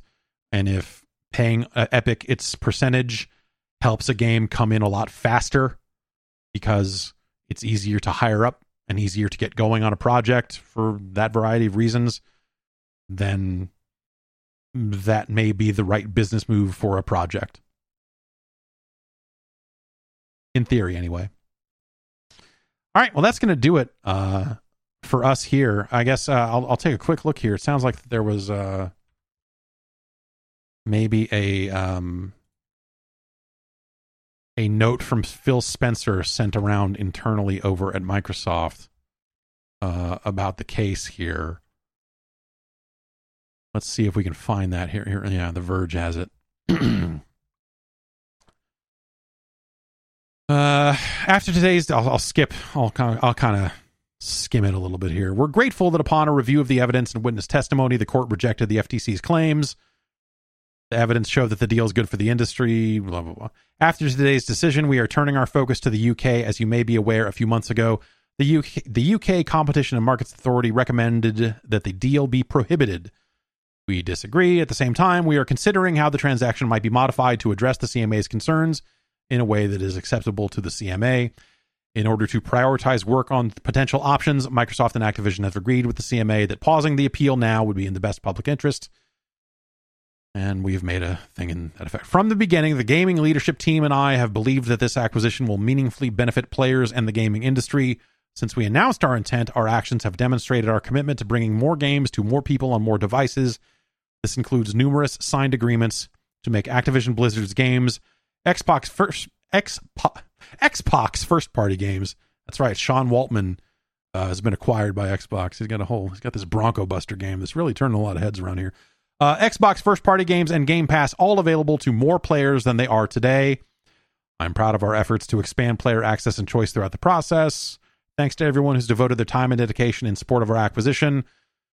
So on and so forth. With today's decision by the court, we take an important step forward in bringing this vision to life. So, not really a lot there. But yeah. They're going to try to work through the CMA stuff, and presumably, like I said, we'll be through this. This deal will probably be spit out the other side here pretty quick.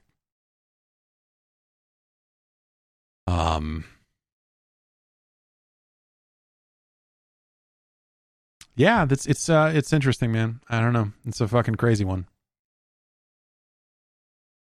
It's a real crazy one. Anyway, that's going to do it for us here today. I'll hit the music. I hope everyone has a fantastic rest of your Tuesday. A solid week. I'll be back tomorrow. Well, maybe we'll play some Hobo. Hobo is a game for the Arcadia 2001 that has retro achievements. It's real bad. I had trouble getting it running last week when we were streaming, but I put some work in to get it running, and now we can play Hobo. Maybe we'll play some other old games. I don't know. I've been meaning to just kind of relax and unwind and play some classics. You know, like Hobo. And then we'll be back Friday as well. Like I said, I think Exoprimal's out this week, right? So if that's out by Friday, then maybe we'll take a look at that and blow up dinosaurs. I don't know.